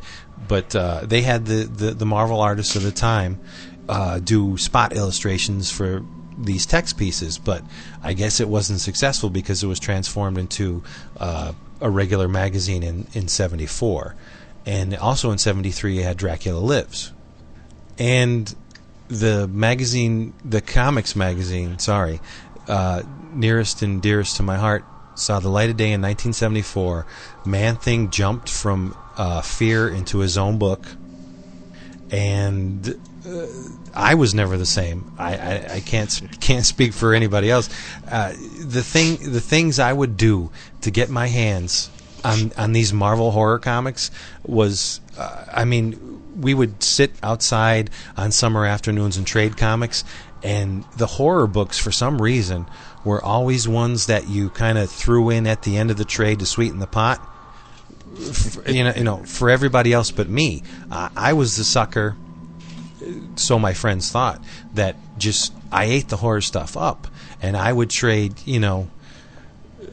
books from the guys down the street for horror comics from Marvel in a second. It was just something that was a no-brainer for me, and I would go to great lengths to get these things.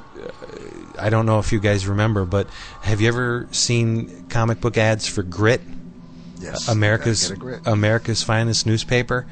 I sold Grit. I don't know anybody who's ever read one. I was a Grit salesman. Okay. And I had, 30 or 40 people on my route, and I would get a nickel a piece for these things. That was my profit. So at the end of my route was a newsstand. So after peddling my papers once a week, I would take all my profits and stop at the newsstand and blow it all on comic books. And usually, more often than not, it was the Marvel horror books. And, talk about traumatic. There was always these, rough, I don't want to say ruffians because that's from a generation that I'm not, but these just punks that would hang out at the newsstand, and every time I'd come they'd say, "Oh, here's the Jit Man, the Jit Man's here." So for years and years I was known as the Jit Man for Marvel Comics. That's wonderful. Yeah, well, yeah, you didn't live it, buddy. Dracula Lives, as I said, premiered in 1973. And the thing with the Marvel magazines is, although there's a fair amount of them, they only lasted 2 years. They began in 1973, and the majority of them were canceled in 75. Dracula Lives ran for 13 issues and 1 annual. And thanks to the Essentials, current fans can go back and pick these up for a fraction of what they would sell for on eBay. The Marvel magazines go for a pretty penny these days. Not as much as books like, say, Amazing Spider-Man from the time, but they're getting there. They're starting to command a nice price. But if you partake in the Essentials, you can get a whole hell of a lot of reading for a measly $16.99. And it's even better if you get them through DCBS or your local comic shop offers a discount. Mm-hmm. Yeah, and the 2 volumes that I want to touch on tonight are the Essential Tales of the Zombie and the Essential Marvel Horror. These things are littered with text pieces by Chris Claremont. That was one of the things that didn't register with me back in the day. I would never read the text pieces because I bought the things for the comics. Well, I don't want to read this text, But the majority of them were written by Claremont. He did a long essay on The Exorcist, in Tales of the Zombie and Haunt of Horror. And so that's where Claremont cut his teeth, I would think. Because when did Claremont take over Uncanny? After, was it around 100? It was after 100. Wasn't Len Wein writing 97, 98? Yeah, what was the year for 100? Oh, I want to say like 78, 79 maybe? Yeah, so, basically this is a young Claremont learning the ropes at Marvel on these text pieces. And if anybody wants to see these covers that I'm about to talk about, you can head on over to our forum at bullpenbulletinspodcast.com. Thank you. Good old Pat saves me from ruin. That's right. And I put up a number of JPEGs in a thread called, which will be called by the time this episode airs, Episode 7 Discuss. So look for that thread, and you'll be able to see these gorgeous covers in full color. They're amazing pieces of art. Oh, I love those Boris ones and the Grey Morrow. And speaking of Boris, that first issue of Dracula Lives, that Boris Vallejo cover, that creeped me out as a kid to the point where that cover gave me nightmares. It's it's got Dracula's head on a bat body, and there's this collection of creeps underneath, and it's all basically done in browns and sepia tones, and it's devastating.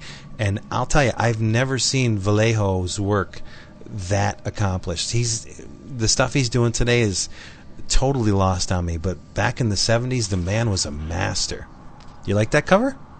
It's amazing. It really is. It's really good. But just the expression on Dracula's face, that as a kid, oh my God, it was devastating. And I had to have it. I saw that on the newsstand, and I was a big fan of the Warren books too, like Creepy and Eerie, and I had to sneak Vampirella into the house because if my mother ever caught me with it.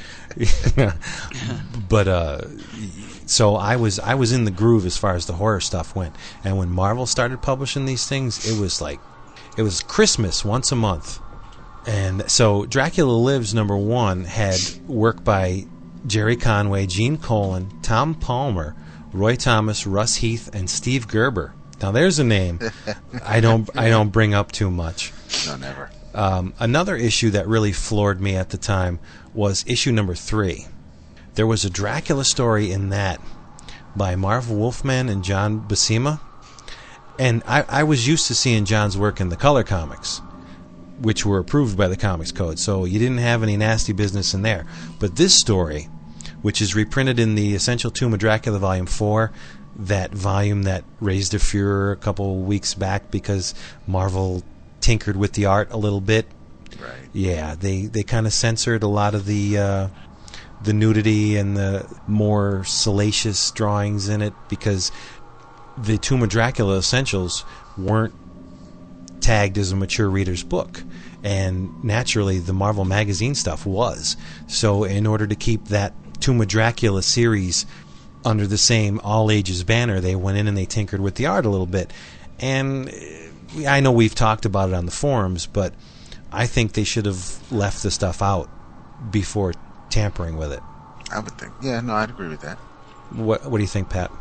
Yeah, I don't think they should have tampered with it at all. Yeah. I'd rather that they didn't reprint it, or maybe they could have reprinted it and sell it to an older audience. Right. And when you read the stuff, it really has no connection to the stuff Wolfman and Colan were doing in Tomb of Dracula. It does, because naturally it's the same character, but as far as the events, it jumps around. I mean, it goes from the 1400s to the 1600s, so it's not chronological with their series. So I don't understand the logic in reprinting that stuff with the Tomb of Dracula books, but it's their property. They do what they want with it. But I would have published it in a separate volume.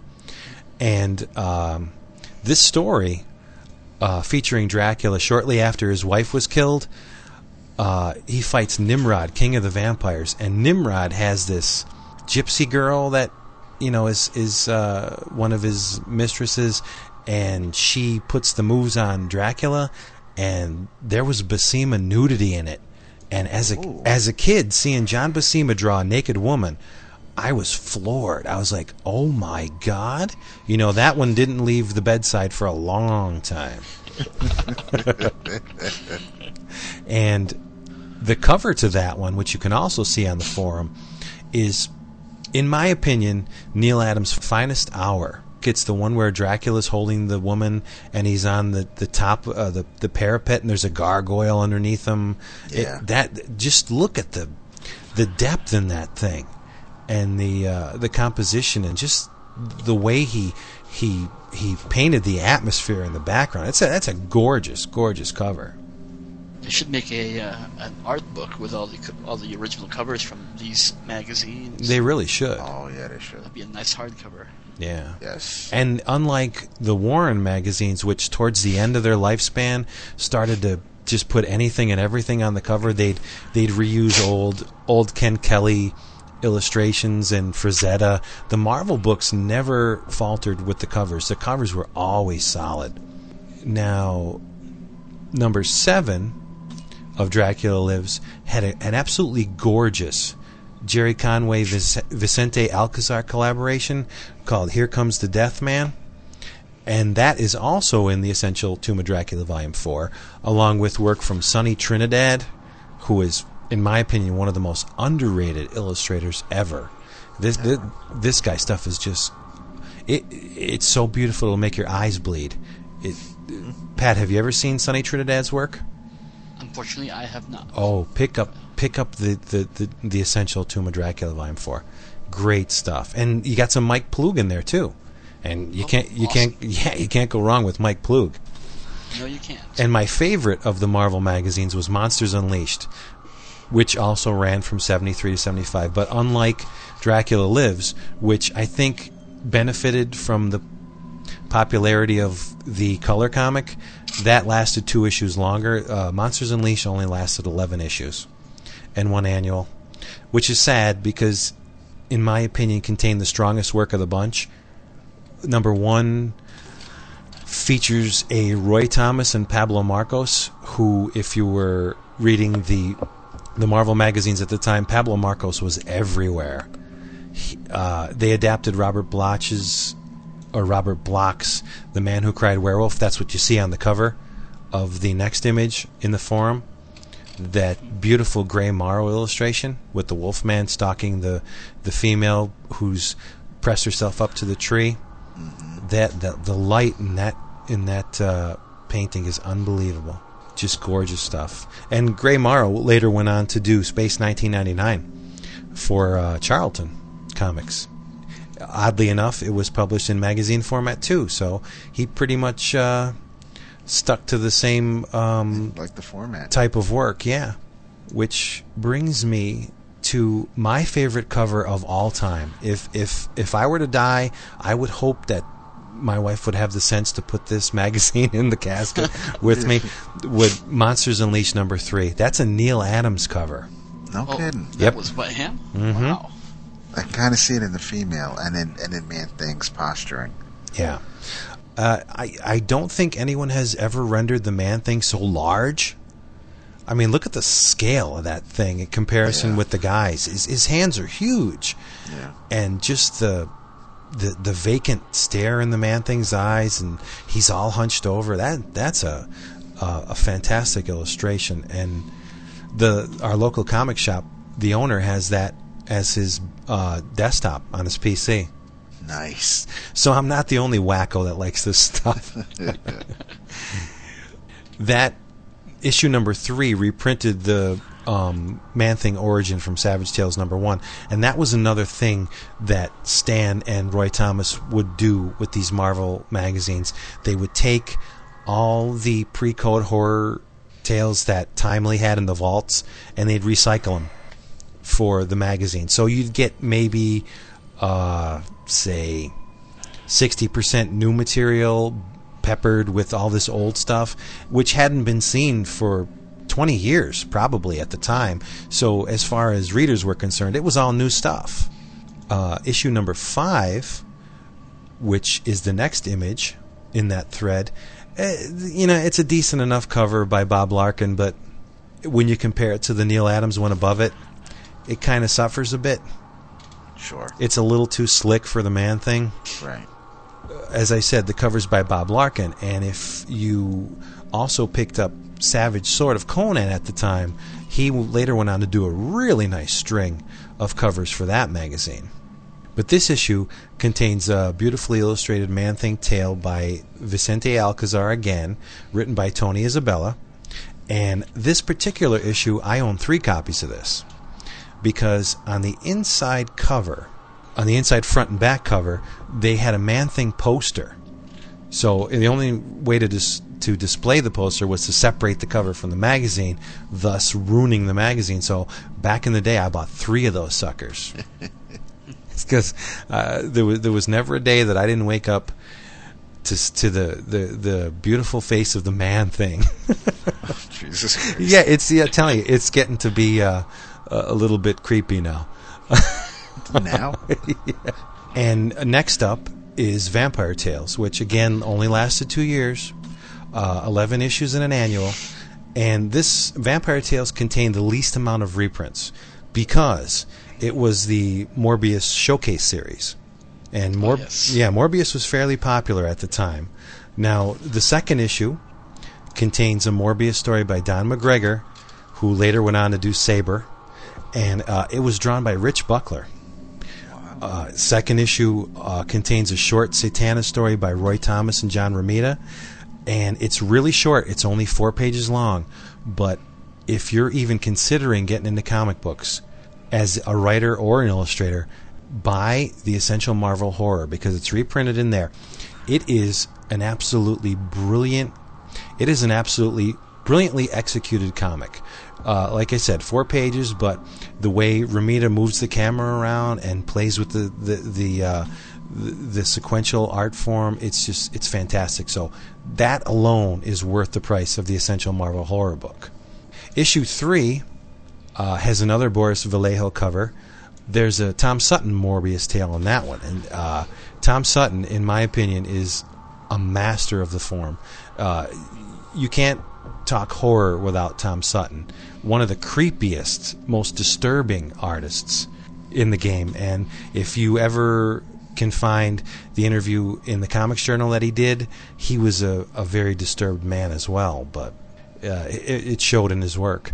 Now, number 10, which is up on the forum, that cover is by Richard Hescox, and maybe I haven't been around too much, but I don't remember Richard Hescox ever doing. Not familiar with him either. No. Yeah, but that's an amazing piece of art right there with Morbius. Look at the color in that thing. The palette is unbelievable. The blues and the oranges and the purples. I mean, you can tell what time of day it is in that thing, and it's a staggering cover. And like Morbius came from the Fear comic, the standard size color comic, and jumped. Yeah, Adventure into Fear. Yeah. Yeah, I was actually kind of shocked that they had, they were featuring Morbius quite a bit back then, like back in I think that ran during like 1970 or something like that. And I got into the character because I picked up his ongoing series in the early 90s. And I wanted to look up Morbius a little more, and I got into his Adventure into Fear series. And I thought, wow, I never thought they would feature a character like that. Like he was introduced as a Spider-Man villain, and he was treated as a horror character. Mm-hmm. But like most Spider-Man villains, he had that sympathetic edge to him. You kind of felt bad for him because he needed the blood to survive, but. I think he handled it pretty well. He wasn't a mass murderer like Dracula. Right. That's true. So there was something very admirable about Morbius. The thing that's sad about the Morbius character is that whenever his character evolves, his 90s series brought him to that point where he's actually sort of an anti-hero over being a villain. So they kind of just revert him back into being, the guy Spider-Man always fights after they put a decent amount of development into his character. Yeah, that's the thing that turned me off on that series too. They lost the thing that was the most likable of the character, and you're right. They demoted him back to your standard vampire villain. I know, it's sad because the character really has a lot of potential, and he's a very cool character. Yeah.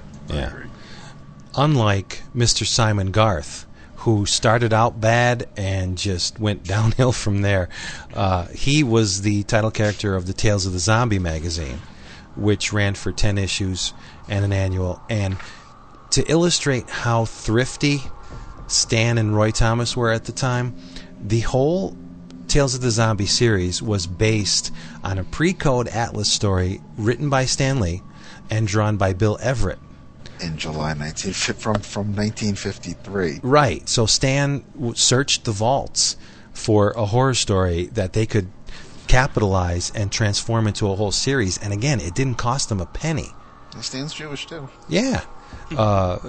So what they did was they commissioned Steve Gerber and John Buscema to write a origin story for Simon Garth, and they put the old reprint in between it. So the reprint tells you what happens after Steve Gerber's story.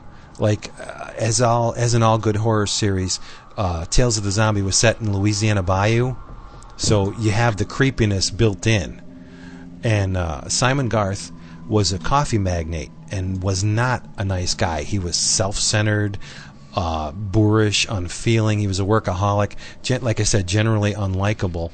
And he catches his gardener eyeing up his daughter Lori. She's skinny dipping in the pool, and this greasy gardener, his name was Gyps. He's staring at the daughter, so that doesn't sit too well with old Simon. So he fires him, and the gardener later comes back and smashes him upside the head with a wine bottle, throws him in the back of his car, and sells him to a voodoo cult.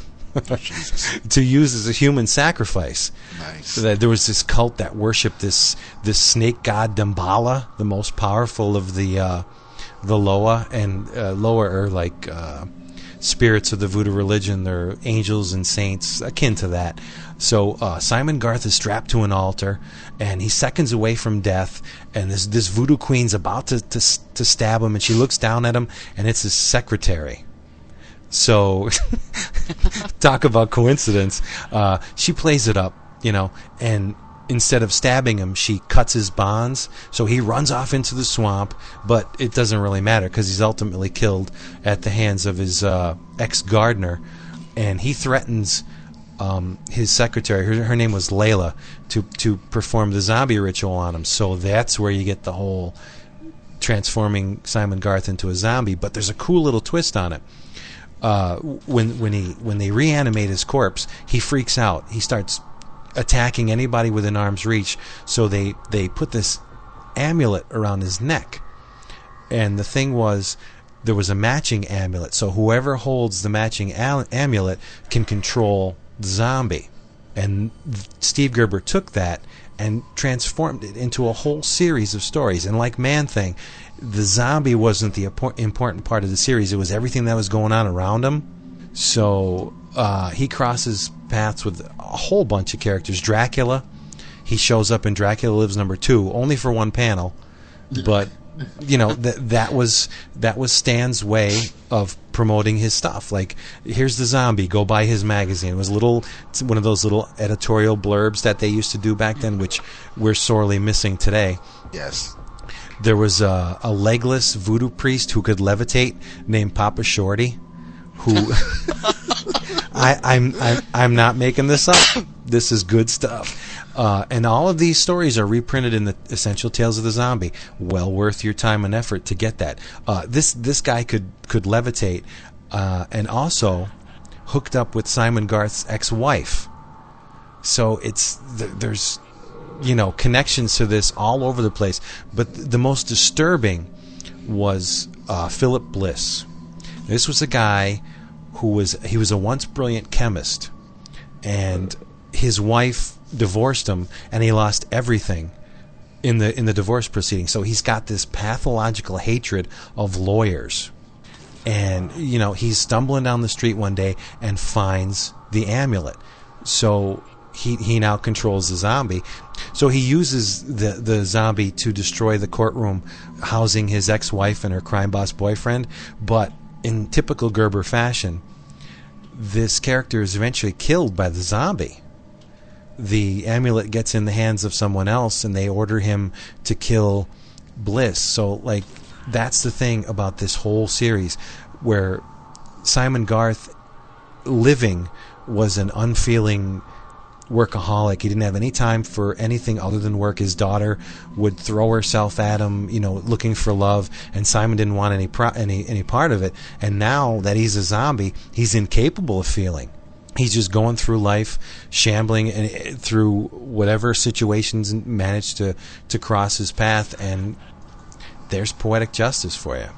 And that's what Gerber does well. He's really inventive with characters and situations, and if you can get your hands on this Tales of the Zombie Essential, they're fantastic stories. I'd even go as far as to say that the horror stuff of the time was far better than the superhero stuff. And that's saying a lot. When you look at Marvel from, like, say, 71 to 73, there was a lot of good stuff going on. But for some reason, now, I will say, though, the horror stuff is really strange. It's comparable to Vertigo, some of the stuff that goes on. There's a lot of cosmic things, not your typical Marvel books of the time. He threatened if I did not kneel to his power that I would suffer. I must slay him. Gustav, lay my wife to rest. I have work that must be done. I go to kill the demon. Castle Dracula was unguarded, for there were none in the village below who would have dared venture towards it save I. And so, making my entrance to the Queen's underground chambers was done with ease. You sleep in comfort, do you, Dracula? Then sleep tightly, dark beast, for you shall never waken again. The devil screamed as the wooden stake stabbed through his heart. But his scream lasted only one short, breathed moment, for in an instant there were only ashes where flesh had once been. I threw his coffin in the cold Danube waters below. I thought revenge had been mine. Then I heard a muffled sound, a cry, and heaven help my foolish curiosity, I turned to its source. There was a door sealed with a wooden beam, and idiot that I was, I opened it to find a girl. Who are you, lass? And why are you imprisoned in this living hell? I am called Lydia, sir. And it was Dracula who placed me here. Damn devil! How long have you been here, girl? 1 month, sir. And kept alive only as long as my blood pleased him. Live in fear no longer, Lydia. The fiend is dead. We walked beneath the moon, and I talked. But my conversation was the last thing she cared about. For as the full silvered moon loomed above us, I heard a fierce, slavering growl, a wail from a being, neither human nor animal. And when I turned towards it, I saw the face of my death. Her claws glistened in the moonlight, but it was her eyes that transfixed and paralyzed me as my murderer sank her fangs into my neck. And from that moment on, I was cursed. And for the next 2 nights, beneath the rising full moon, I became a mindless, rampaging werewolf. There's more to read, but not now. But why did Dracula keep a werewolf locked away? What could he fear from it?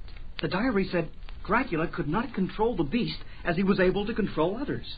That there was something about her that made her impervious to his commands.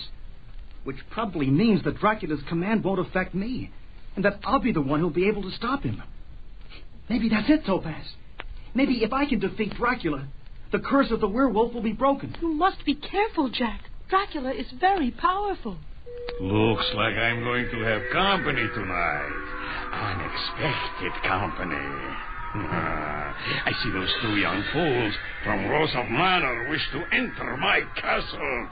Good. Very good indeed. Dracula leaps from the tower roof and flies once again as the raven winged back. Topaz, run! It's Dracula attacking! But before the girl can move... Topaz! He's taken her. I'll find you, Topaz. That I swear. As Jack Russell scales the peak to Castle Dracula, he is bathed in the light of the full moon, and Jack Russell once again becomes the werewolf. However, inside the castle... My dear young lady, welcome to my castle. I hope you will enjoy my hospitality. Suddenly, he hears the harsh, guttural growling of the werewolf. What? A beast attacks? Here in my castle? Now he shall finally perish! The battle begins. Dracula commands the beast to stop, to halt. But this is a new breed of beast. It attacks.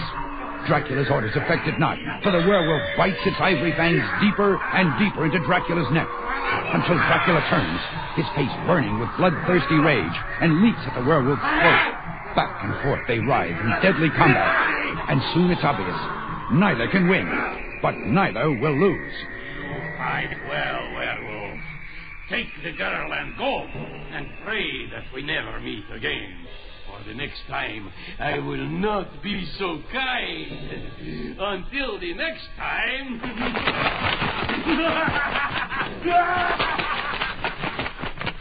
With that, the bat that once was Dracula rises into the night, and the curse of the werewolf remains bloodied, but unbroken.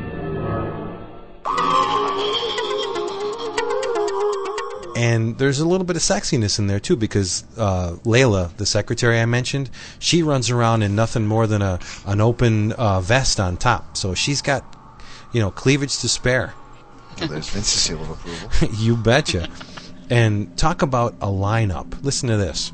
Some of the writers that worked on these things were Steve Gerber, Tony Isabella, Doug Munch, but where they really excelled was in the art department. Pablo Marcos, Tom Sutton, Alfredo Alcala, John Buscema. It doesn't get too much better than John Buscema. Ernie Chan, Russ Heath, Vicente Alcazar, Gene Colan. The Tales of the Zombie book contains Colan's take on Brother Voodoo, which is incredible. Nice. Yeah, and oddly enough, you'd never see this today. The first part of the story appeared in Strange Tales 173, which we all know was a standard 4-color comic. But the end of the story jumped into the Tales of the Zombie magazine, which I think pushed it a little bit, because you had what the first part of the story was actually accessible by kids, and now they had to read this mature magazine to get the second half of the story. So, I mean, that was a really bold move on Marvel's part at the time, but I don't think Brother Voodoo was a character that should have been in the color comics. He's more along the lines of what was going on in the black and white books. Which brings us to the essential Marvel horror book. And the real star of this show is Steve Gerber, as of course. This is another thing that you would never see today. The story of Son of Satan didn't actually begin in a Son of Satan magazine proper or in Marvel Spotlight. It actually began in Ghost Rider number 1. Wow. Yeah, and it continued in Ghost Rider 2, and then it jumped into Marvel Spotlight. So today, I mean, fans would be up in arms if a story began in, say, Captain America and ended in, Amazing Spider-Man. You just don't see that often. And I think it's a neat way to cross-pollinate your readership. Are you familiar with the character of Damon Hellstrom? Yes, I am. There you go. One of my favorite characters. I always liked the character. Even the last time I actually really got into his character was when he appeared in his own ongoing series in the late mid-90s with Warren Ellis writing it. Oh, the Hellstrom series, yeah. Yes. Nice. Which is a lot different than this early stuff. I would think so. Yeah, it actually started off kind of goofy under Gary Friedrich. The first part of the saga of Son of Satan was written by Gary Friedrich, naturally Ghost Rider number 1, and it was drawn by the late great Tom Sutton, who we mentioned before. And to set it up, Linda Littletree was the daughter of that crazy witch doctor Snakebite who tried to get at Ghost Rider in the Marvel Spotlight series, and so she's comatose after Satan occupied her body, as most women would be after Satan occupied their body. So her boyfriend, Sam Silvercloud, stumbles upon Damon Hellstrom's listing in the classified ads. Because, I mean, if you're looking for an exorcist and a demonologist, that's where you look, right? The classified. Oh, yeah. So Damon Hellstrom agrees to help, So he flies out to help this woman. Meanwhile, Satan repossesses her, and she heads out after Johnny Blaze. So those two are fighting, and they're attacked by a biker gang named Big Daddy Dawson and his ruthless riders. See, I told you, it's kind of goofy. And so in order to escape the gang, Satan, who's now in the body of this woman, teleports himself and Ghost Rider into hell. And that's where Hellstrom comes in.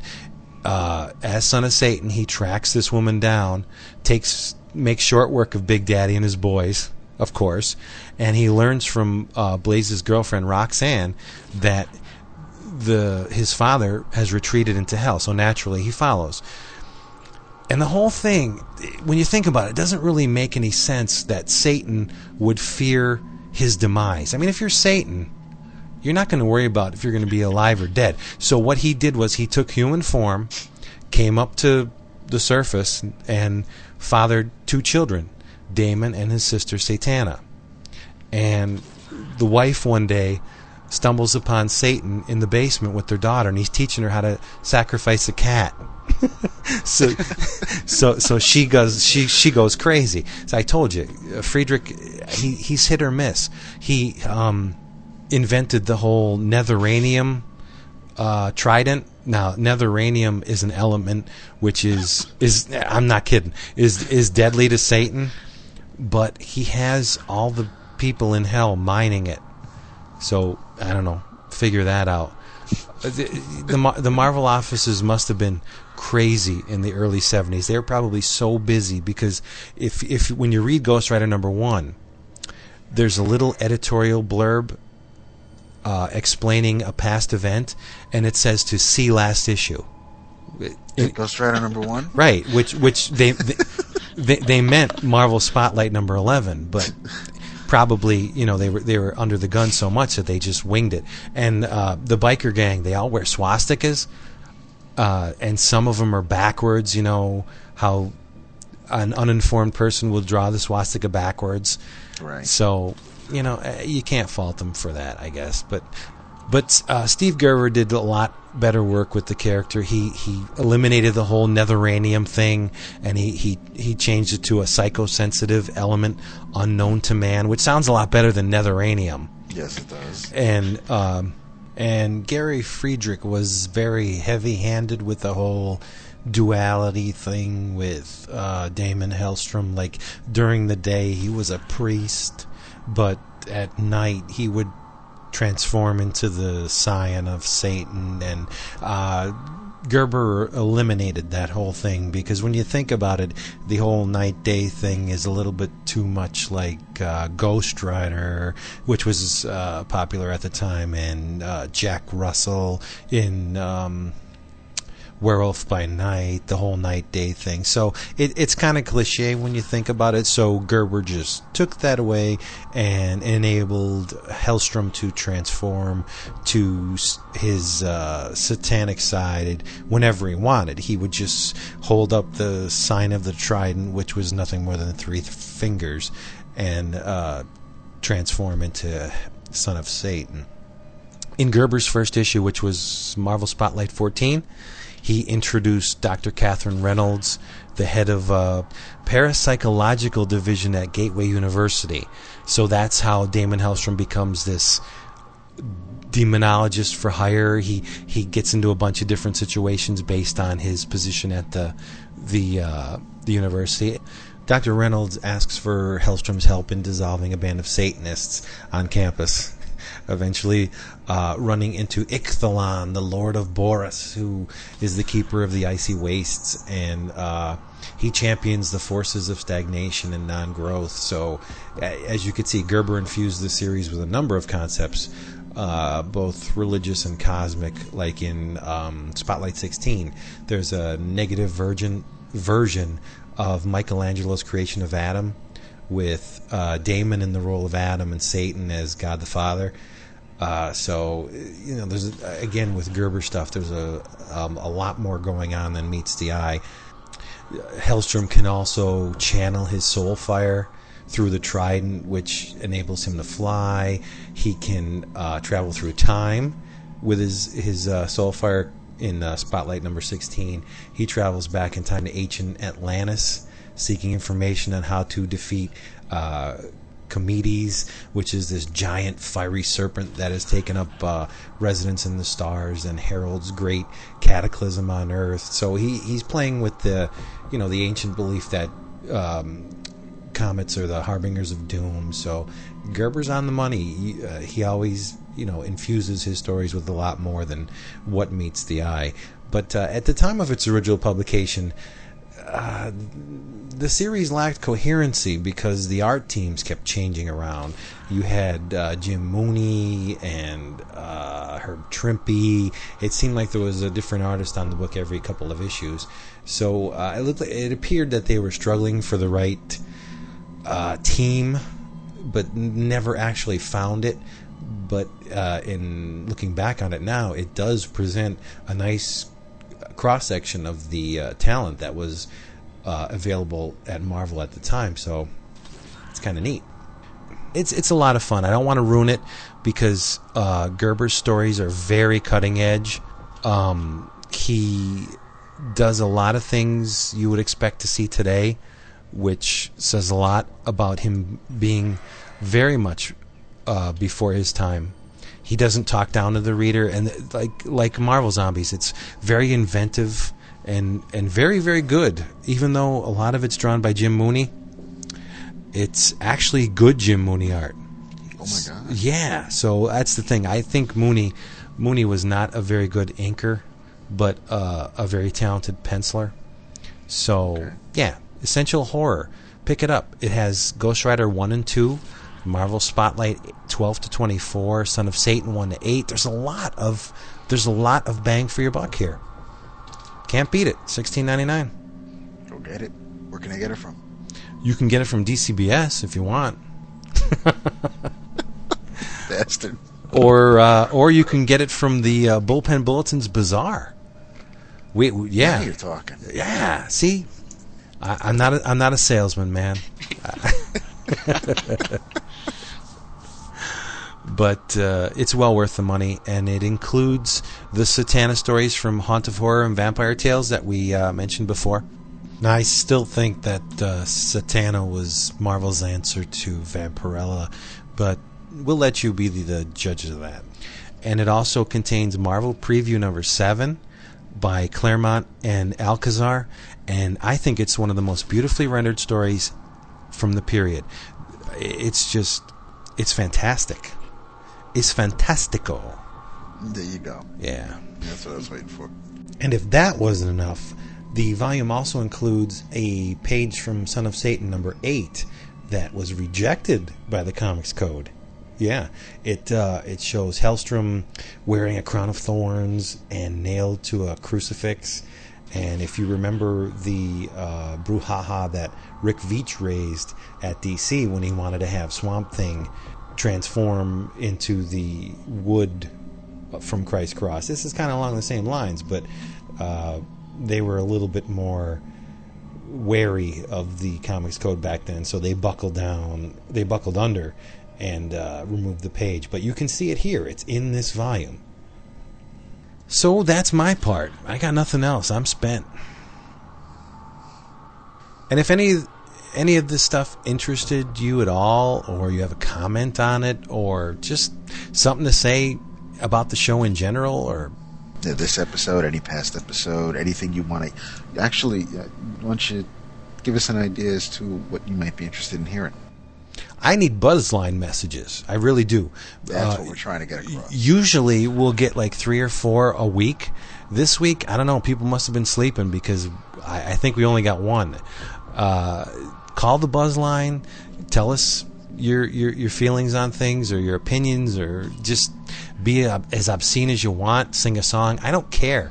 I just want to hear from you guys. So you can call our buzzline at 1-888-654-2278. When prompted, enter the code 285-736-2855. Our PIN number is 5555. And when you're done, press 2 to save it.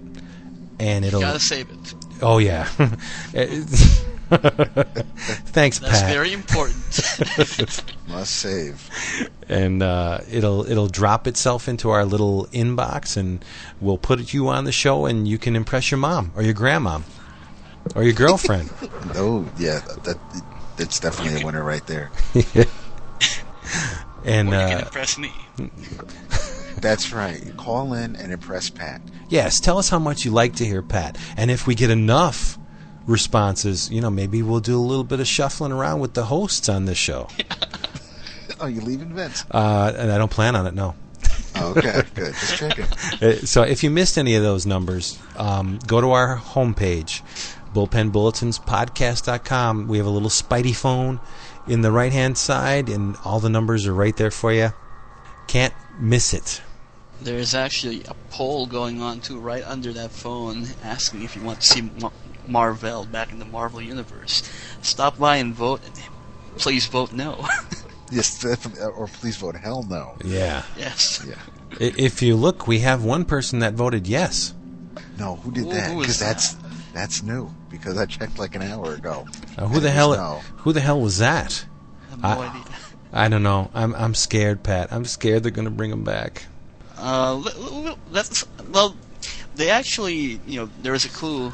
Joe Quesada had mentioned a few days back that this character has been active in the Marvel Universe in the past few years. So, unless you call Marvel active, no, he was in Marvel Zombies.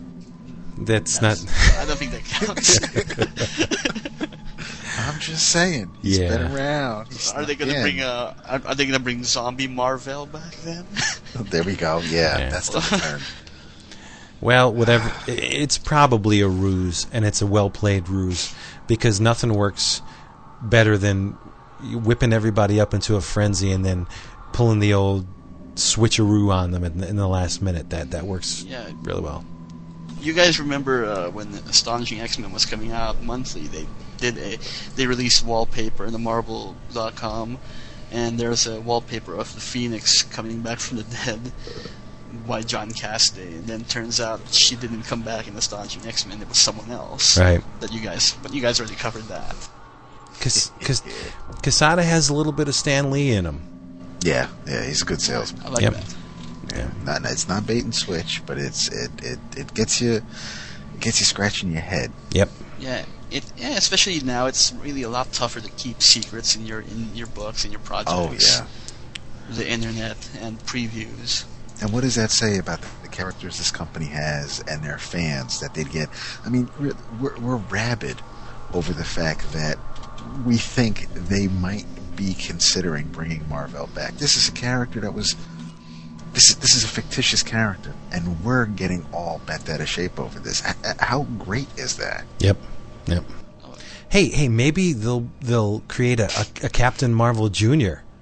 That sounds so corny. That's a stupid idea. Oh, you're so bad. I'm sorry, Sean. It could be worse. Could be Superboy Prime related. So that about wraps it up for yes, it does. for this episode of Bullpen Bulletins. Come back next time. Good night, all. Good night.